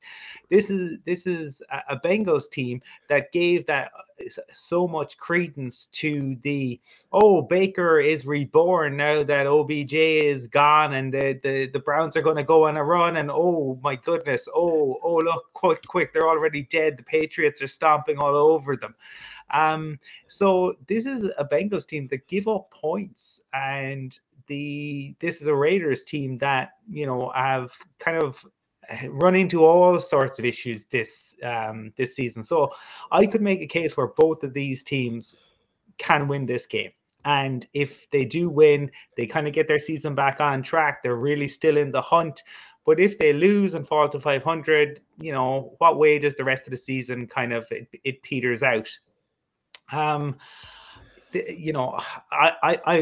think that the Raiders have more issues than the Bengals, and for that reason, I think that Jamar Chase is and can be on his day an outstanding wide receiver. I do think the Bengals need to look to other options as well. It can't just be him, but I have the Bengals winning this. I'm not going to be surprised if the Raiders do, but I'm going to go with the Bengals to win it tomorrow. At the start of the season, the first 5 weeks, the Bengals defense statistically had, forgone anything they'd done last season. They were miles ahead of sacks, interceptions, everything, in terms of what we felt when we spoke about them in the preseason show as to why we were concerned about them, whether they could make that step up. But in the last 2 games, they've given up 34 points on defense and 31 in the previous game. And it coincides with an offense that has since struggled as well. Like Chase, as good as he's been, he was first 7 weeks of the season, he was getting an average of 107 yards per game. He's dropped down to 40. So I don't know if it's a case of teams are double covering and figuring them out. Probably that's a bit early to say that, but they haven't been the same team. And this Raiders team, I mean, they're an enigma. You just don't know what you're going to get from them. Funny enough, you look at the Raiders for the past 3 seasons, at this stage of the season, they've had a winning record, and each season they finished with just short of a losing record. This is a fork in the road game for me, whether they're going to potentially go on and challenge for the division and even a wild card. But it's a close one. I mean, the line in the bookmakers one point. I mean, I think the Raiders are actually getting the point. I'm going to go with the Raiders. Last weekend, Gus Bradley didn't seem to figure it out. He literally played the same defense he's been playing for weeks rather than, I suppose, and considering who was playing and considering what had gone on the weeks leading up to that, in terms of what teams were doing against the Chiefs, he went away from that and he just stuck with something that didn't work. I think this week they'll get back to a Raiders defense that's been reasonably good this season and they'll find a way to win the game. Raiders. Close game. Raiders just. I want to bring you gents back into the distant past. Just go back 3 long weeks ago. And we had 2 of these teams, both at 5-2, both leading their divisions at the time. You know, the possibilities were endless, effectively. They were both top of their divisions, or maybe the Raiders were 5-3, but they were top of their divisions. And now look at them, back-to-back losses. They're both 5-4. I mean, the Jets and the Browns, bad enough, you know, to lose to them, but losing to the Chiefs and the Giants, was that maybe worse? I don't know. I mean, like neither is a good signs if you want to be contending at the end of the year. I saw someone on Twitter describe this as this is 2 teams that are drowning and now they're trying to dunk the other underwater while they're grabbing for a life raft. Which brings up kind of Titanic memories. And while Rose was being very greedy, because there was definitely enough room on that door for Jack and her to be on it, it's very much which one is going to be Rose, just looking at the other slip deep beneath the ocean into their watery grave. Strangely, obviously, they're both still in the hunt, even if one of them loses here, but it would feel like a pretty damning blow, especially when we think of all the permutations and all the tiebreakers it plays into, not just obviously head-to-head, but obviously in AFC in terms of conference matchup. I think it's Colin, you know, intriguing games. This is actually intriguing. Like, who is going to be able to get out of their tailspin? Who is actually going to be able to perform again? The Raiders have gone through so much this season, and I talked and I picked them correctly on the aftermath of some of the things they were going through with Gruden and things like that they would band together. But how much emotional energy does that exhaust in the team in relation to it? I think the Bengals still have the brighter future longer term. Jamar Chase has been absolutely electric. Joe Burrow, after a little bit of a rocky start in week 1 and 2, has just reminded everyone why he had such an amazing rookie season. And whilst I still don't trust their offensive line, I like Joe Mixon's hard running. I like the Bengals' defense to contain what obviously has more limited options now on the Raiders' offense. And as long as they take care of Darren Waller, they take care of a big part of their passing game. So by his hair's breadth, and I agree with Brian, like, I mean, the line's probably about right. There's a point or 2 to it either way. I'm going Bengals over the Raiders this time. And I'm surprised with the T-shirt, with the shirt, like, Colin, did you go Bengals? Yeah? I mean, you dressed up as the Bengals tonight with the stripes. So tonight, Matthew, I'm going to be the Cincinnati Bengals. Oh, you remember that program, do you? I do, Bran. I do. Okay. They used to show reruns and challenge like 5 years ago. I don't know what challenges. I'll tell you after. Don't worry. All right. Right. Okay. The Raiders owe me 4.5 hours of sleep from last Sunday night. I'm only really recovering now. Thank you for that, lads. Really appreciate that last Sunday night. I convinced myself that Sunday Night Football was going to be a classic, and it wasn't. But that's my fault. I agree with you, Mark, on what you're saying about Joe Mixon and the Bengals defense, but not just Darren Waller. Hunter Renfrow is becoming more and more of a threat for this team. He had 5 catches for 60-odd yards last week, and he's looking good, but the reality is Cincinnati need to win. Cincinnati need to get over the line and win something over the next couple of weeks. I think this is the opportunity. The Raiders have a short week going to Dallas. Don't tell me, Dallas on Wednesday night. And that's obviously part of our Thanksgiving special. Guest released at 11:25 on Tuesday night. On Wednesday, looking forward to that there. I'm picking the Bengals, boys. I think Joe Burrow's going to have a day. I think Jamar Chase is going to have 2 or 3 passing touchdowns. And I think the Raiders start to not combust, but just fall behind a wee bit. I think you're starting to see things open up. It's a bit like 70 or 80 minutes of a football game, and it starts to open up. I think that could be a situation for me. Right. Is that the first game we've gone against each other? Actually, no, sorry, Mark picked the calls here. Sorry, Michael. Yeah, no, you're fine. I was just literally, I thought I was on mute. And just in terms of what Mark said about Titanic, we love the Titanic. Titanic is a fantastic tourism part of Northern Ireland that we hope to do Championship Sunday live from the Titanic building in Belfast. Who knows? Watch this space. Mark, maybe you can get on the tourism NI about that. Right, Cowboys 7-2, Chiefs 6-4.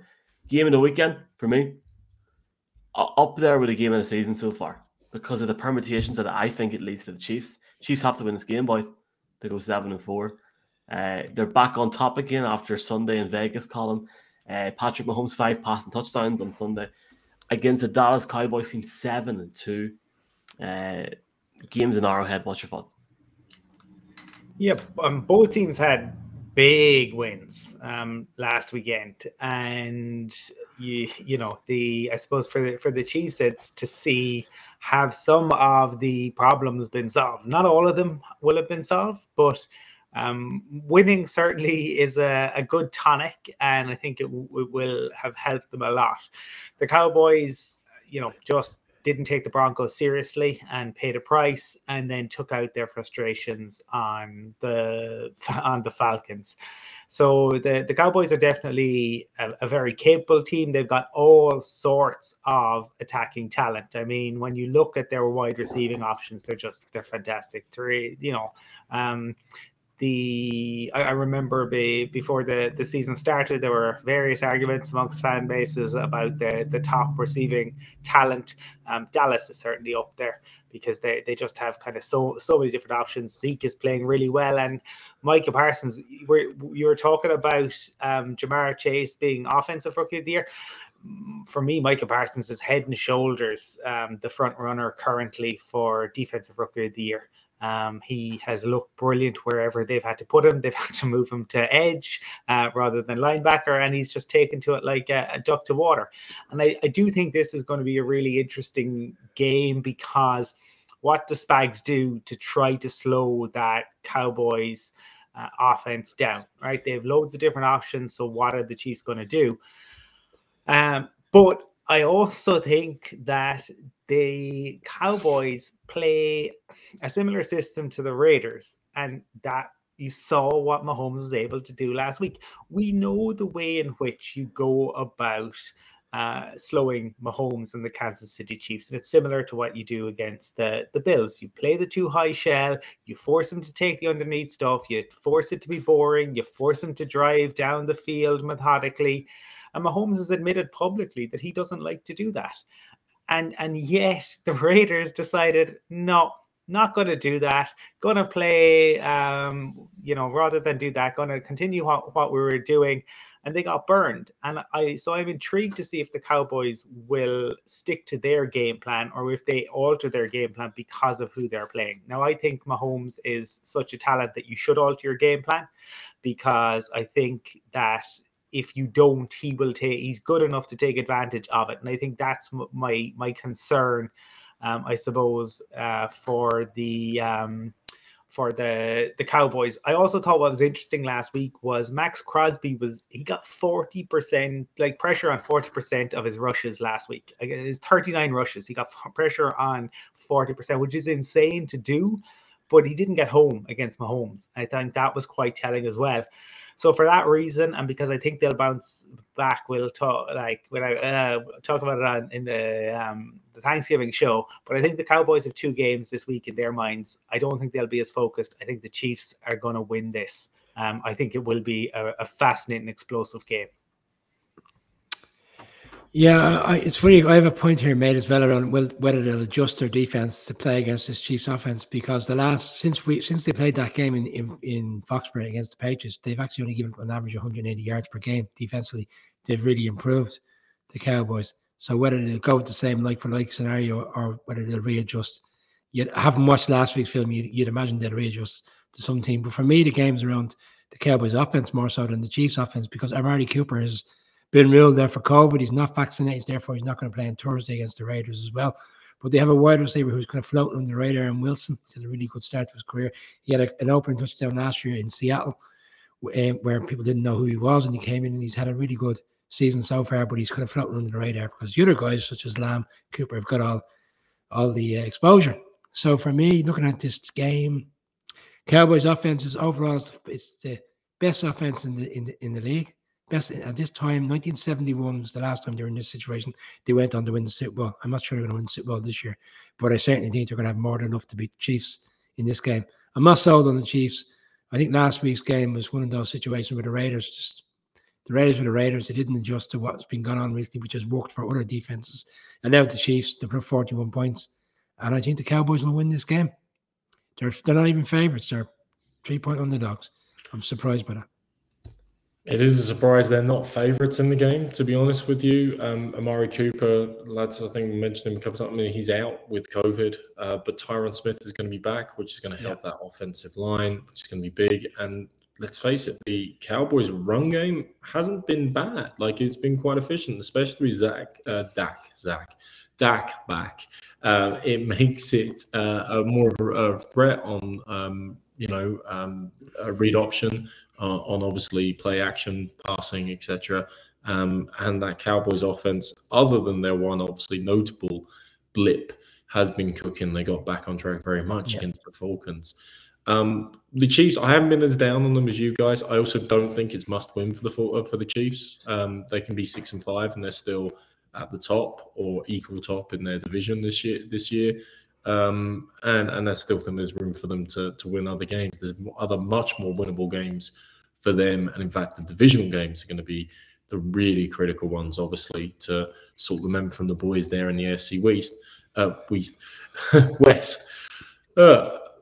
East, of course, is a Cowboys fan as well. He grew up in Texas, so him and his dad were actually Cowboys fans. So that's an interesting matchup. Jerry Jones might be, trying to play that up in some respects, but guys, I honestly, we talk about who's Super Bowl bound and things like that. And it's still way too soon, but the Cowboys have been a very complete team this year. Ever since the opening game, we thought, their defense got torn apart, and they weren't great against the Bucs. The defense has come on, the linebackers come on. The shift of Parsons has been a great move fundamentally. And on offense, they have a lot of the answers. I'm not saying they have all the answers. They're not an unbeatable force, but they've certainly a lot of them. More than enough for this porous Chiefs defense, which is the biggest weak link here. Could the Chiefs keep up in the shootout? Absolutely. Will they? I don't think so. Cowboys for me to win this game. Oh, I really thought you were going to pick the Chiefs, Mark. I really did. Honestly, I'm really sure. I'm really surprised some of these picks. It's interesting. Did you think you were going to be the lone wolf in this game? Well, you haven't heard my pick yet, so you don't know. So anyway, I let me make a pick. Thanks for the comments so far, folks. Appreciate the comments, folks. We'll try and get some read out towards the end. Right, look, obviously this is a massive game. I'm not saying obviously the Chiefs season's not mine. There's a load of different games coming up, but these are the games that you need to win if you want to become a contender in the AFC. The Chiefs need to win. You've got teams playing the Chargers are playing on Sunday Night Football. They're going to try and get back. They won last week. They're going to try and get another win. But for the Chiefs, boys, they're 2-4 against teams with winning records. They won against the Packers and they won against the Raiders last week. I think Micah Parsons is going to be the X factor in this game. I think he's like, honestly, tell me I'm wrong. He's probably going to be the defensive rookie of the year. If you're looking at guys like, Am I joking? Oh, no, I think so. Okay. I need to turn the volume up. It's really low down. Anyway, look, I think if guys like Trevon Diggs plays aggressive football, and it's just aggressive, the Cowboys have to go into this game and be aggressive. I'm not going to sit here and slag the way the Chiefs have played over certain weeks because they came back and shot me in the foot on Sunday night. I'm not going to do that. But does Dan Quinn go in here and blitz? Does he put it up against Mahomes? I think he does. I think the Cowboys blitz to the hell. Boys, I honestly think they'll go in and make it very, very hard for Kansas City. But at the same time, I think it's going to be a very, very close game because it's going to be a very, very back and forth game. Obviously, relying on both the pass game and the run game is going to be key for both sides. I think the Cowboys are going to do just enough. Like, you're talking a point, a field goal, whatever. But I think it could be the game of the season. I really do. Obviously, on paper, it's probably one of the game seasons so far. But I think in terms of actually it happening tomorrow, it could be the game of the season. But it's a toss-up. But I'm going to take the Cowboys by a couple of points. and you'll hear my pick for the Cowboys' second game on Wednesday night. So, well, me and Mark went with Cowboys. You to buy with Chiefs, yeah? No, I went with Cowboys. Oh. You know it's bad when Brian Leary's going with Lone Wolf. Colin's the lone wolf here. That's a common theme, I think, throughout the season. Not always a good one, though. I wouldn't take that to be a good sign. If you're a Chiefs fan, Yeah, Michael, I'll make it very clear. I think the Cowboys will win, but I hope the Chiefs win. Grant. I mean, it doesn't really matter to me anymore, does it? It's more about just the... I just want a good game. Right, Cardinals 8-2. Have you got your hand warmers ready? The Seahawks are 3-6. It should be a bit warmer. Well, it might not be calm in Seattle tomorrow. What's your thoughts ahead of this game? Kyler Murray playing, yeah? How fit are either of the QBs, even if they do play? And that's a huge concern, I think, for the Cardinals, because as Brian has pointed out, the Cardinals season fell apart last year once Murray got injured, and he came back and he played, but they never looked the same. And that would be a huge concern. I mean, he got injured on the final play and just looked innocuous, and he tried to play it down initially, but then he left the stadium in a boot, and it's kind of lingered. And I don't know if we've got an update on Hopkins, whether he's going to start or not, but that's a huge concern because we saw what happened last week when they were missing the two of them. No, they're probably their two best players, so it's understandable when you miss them, it's going to have an impact, and they both are very, very talented. But I suppose the Seahawks have huge issues as well. Russell Wilson shut out for the first time in his career last week, and they haven't looked really like themselves. They started the season with Russ taking all sorts of shots downfield and Tyler Lockett coming up big. And Russ is capable of that. We know what a good QB he can be. But as a team, they haven't looked really fantastic. And AJ Dillon ran all over them last week. And I imagine that's what you're going to see the Cardinals do, no matter probably who is at QB, is just to look to get James Conner involved and to look for Chandler Jones to have a big game to get to Russ. I don't see how Russ's finger can be right. I think you saw that last week. I think he's rushed himself back to because he wants to get there.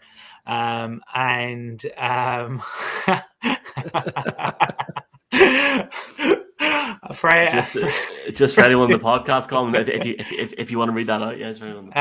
Colin, don't go to Swington tomorrow. They'll shoot you for wearing a deer hunter outfit. I am indeed wearing an orange hunting outfit. So kudos to Fred, who is both observant and a comedian. But I think the Cards are going to lean into Conner and Chandler Jones. I think the Seahawks, if they looked back on it, I wonder, would they do it differently? Would they allow Russ to go if they got the three firsts and 3 seconds, if they had their time again this offseason, and to rebuild, given everything that's happened? I've got the Cardinals to win it, but it's definitely got an asterisk on it. I think their entire season has an asterisk on it until we know just how much that injury is going to affect Murray.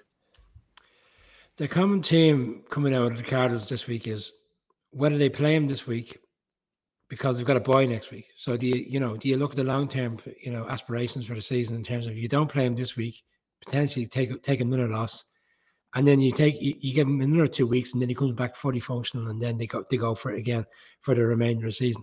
And there's a general consensus around Cardinals fans that they dodged the bullet over the past fortnight to a certain extent, because he's been out for 2 weeks, and the Rams have lost the last 2 weeks. So they're still in a prime position.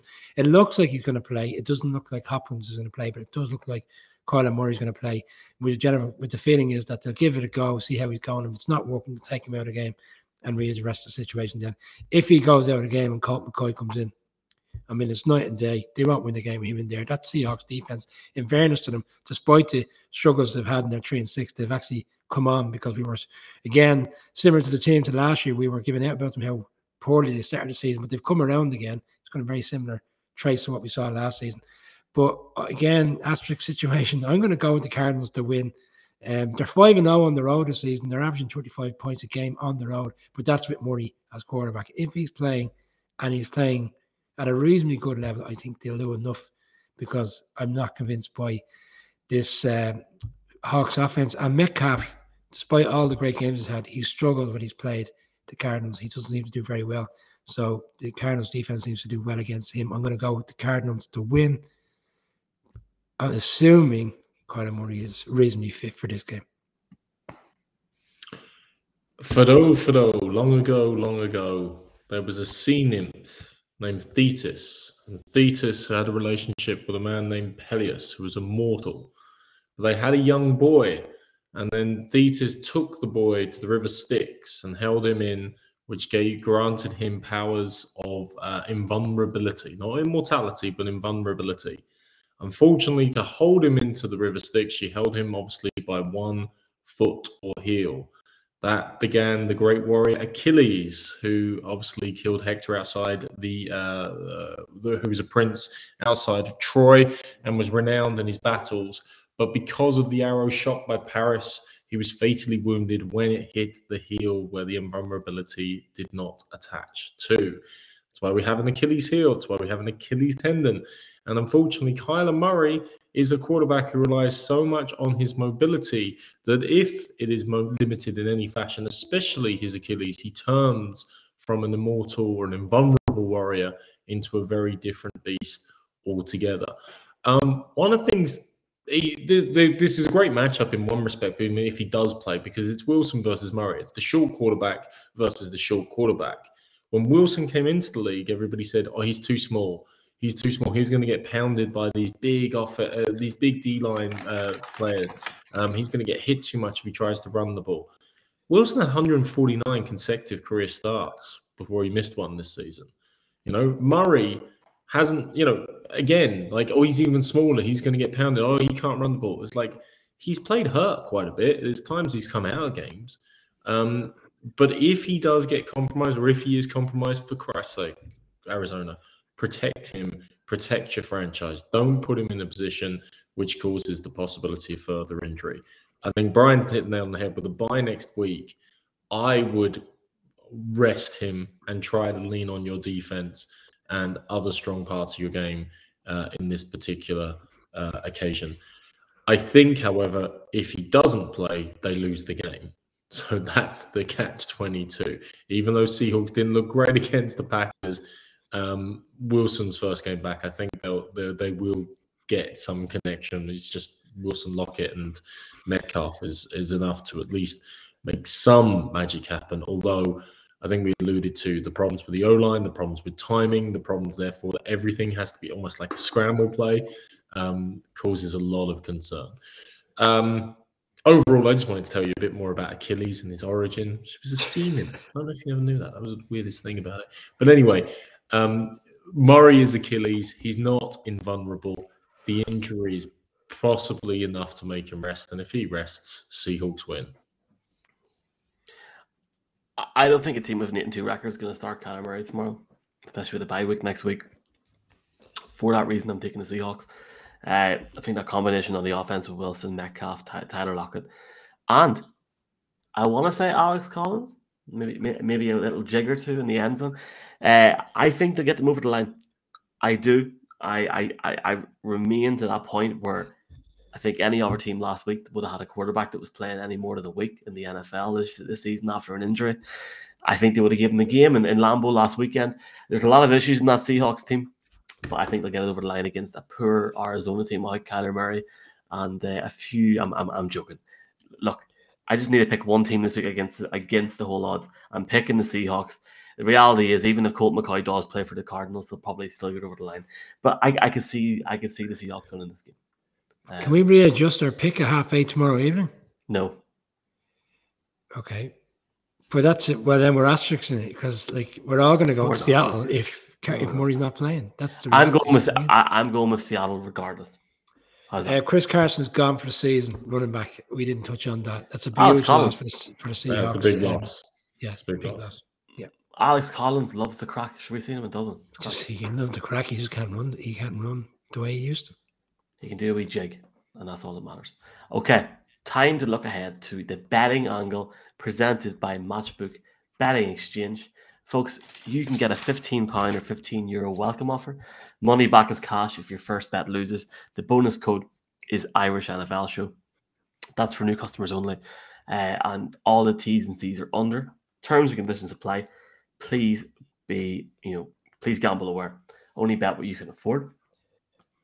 If you've done well over the last couple of weeks in the NFL, fair play to you, because it's been a pretty brutal couple of weeks, Brian. Any success in the old accumulators the last couple of weeks? If anybody is following their picks over the past few weeks and placing their hard-earned cash, they've either left the show at this stage and found another podcast to support, or we admire their faith and loyalty to the show, because we've had a few difficult weeks, which coincided with me and Michael in particular only having four selections correct last weekend. But I'm very confident about this weekend's one. I really am. The Dolphins to beat the Jets, the Niners to beat the Jags, the Browns to beat the Lions, and the Ravens to beat the Bears. So I'd imagine one of those will let us down come tomorrow night. But I'm confident that this weekend we will return to the winning enclosure, as they would say, at Ascot today, because I had a few winners at Ascot today, so I thought I'd throw that in. Dolphins, Niners, Browns, Ravens, all to win. Accumulator.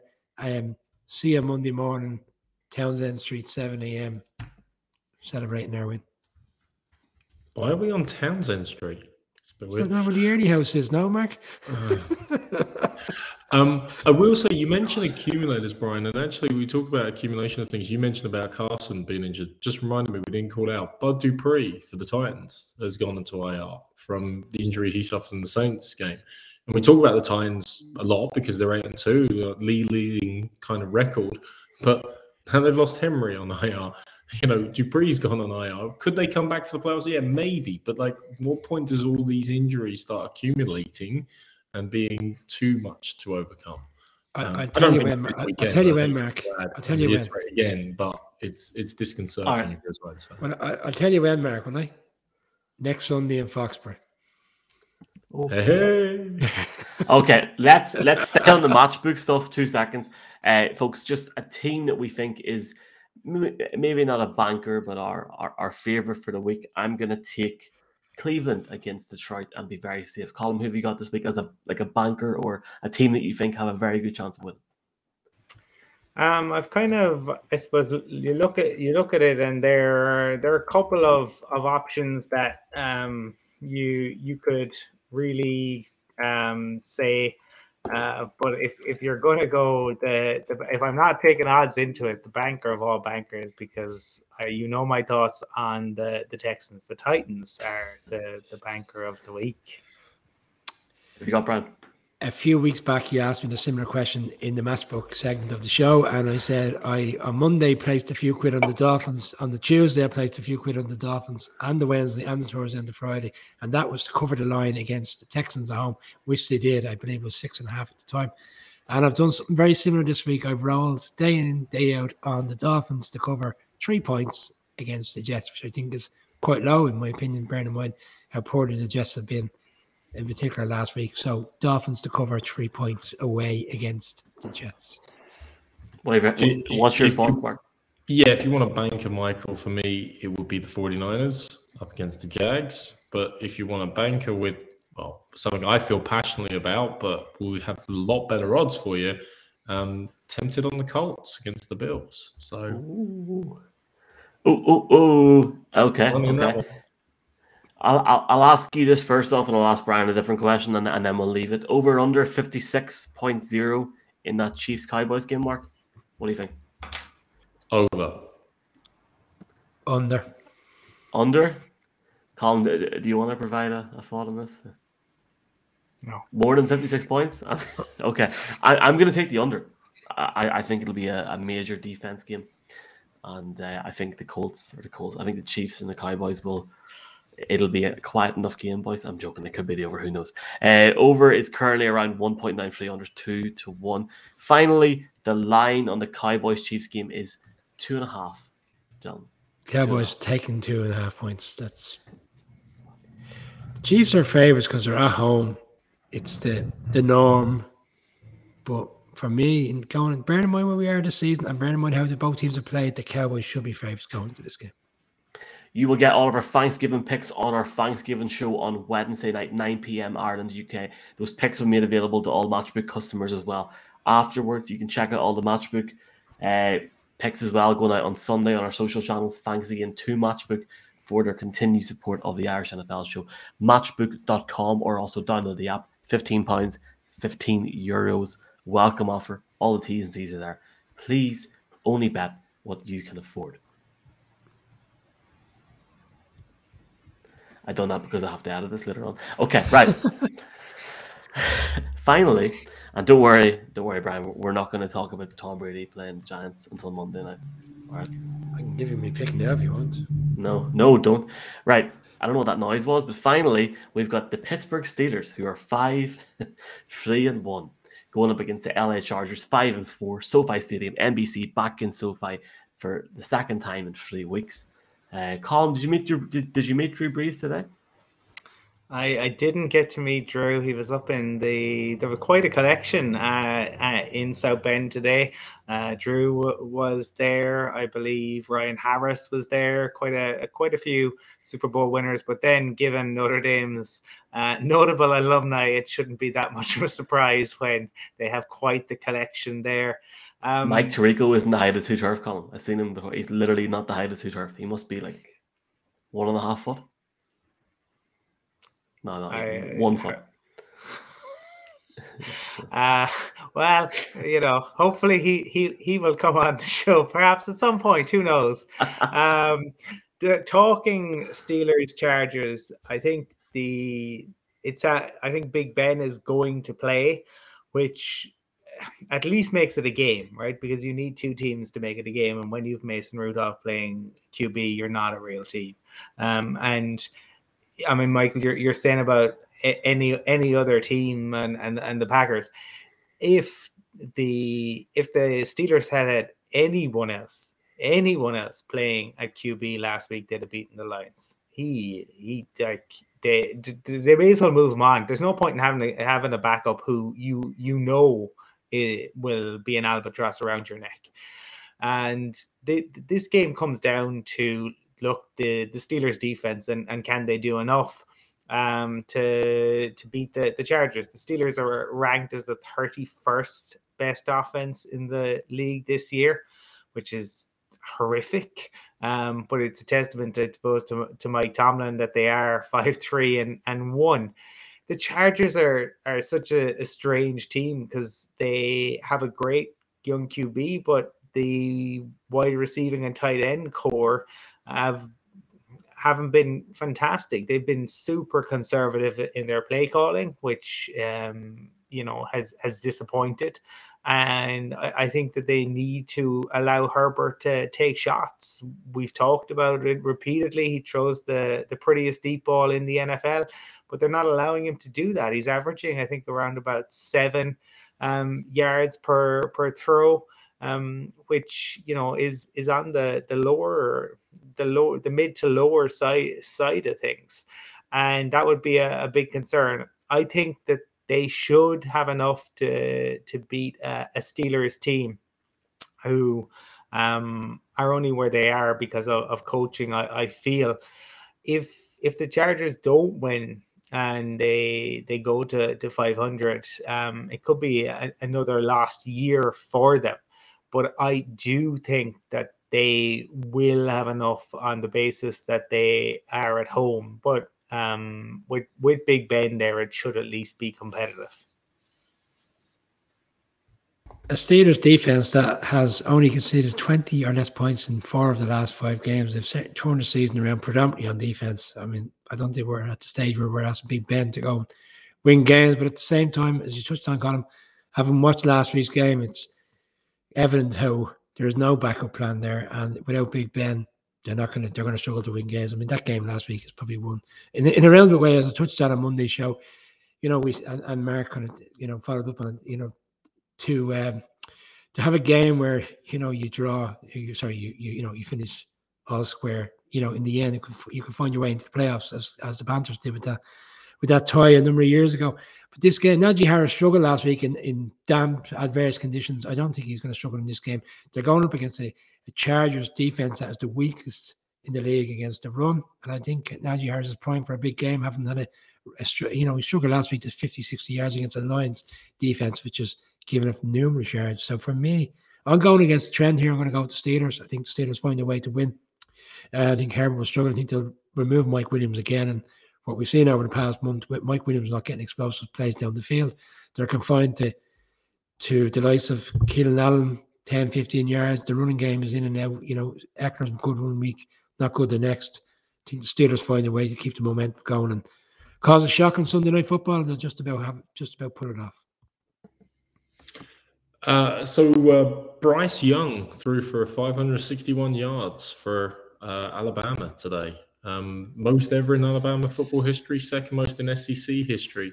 And if I'm a Steelers fan, indeed, if I'm even a Jets fan, and from various fans, I'm kind of looking at that going, that's a pretty impressive performance against the nice Arkansas defense.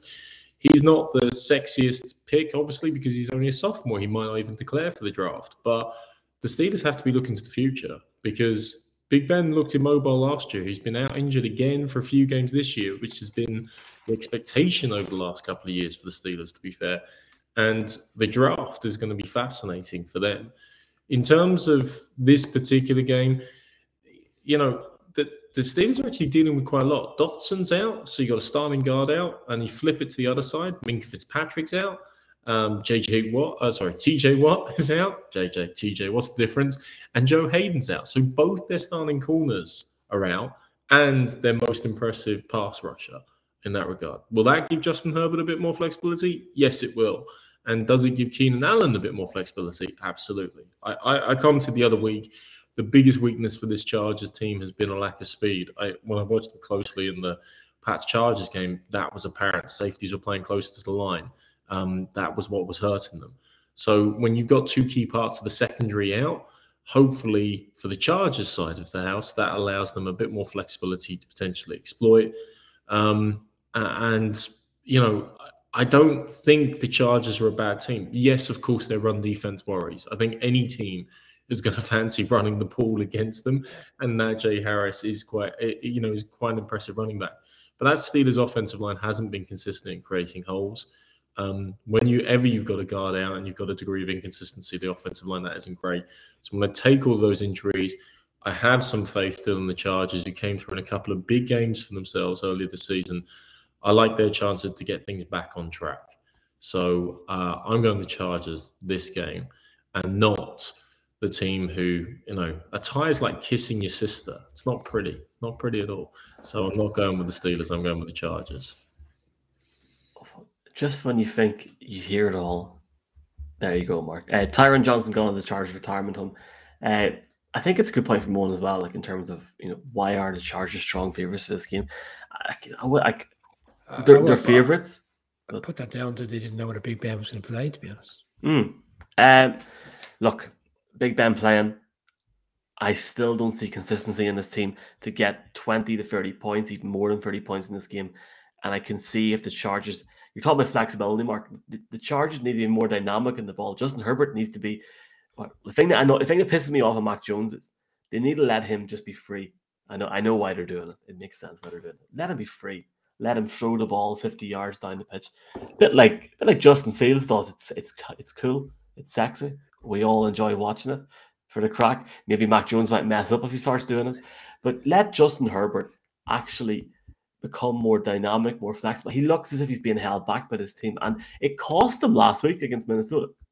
It did. They weren't getting enough yards down the field, and they lost by 7 points last week. You need to see more of that coming out. However, I just can't see with the amount of injuries for the Steelers how the Chargers don't win this game.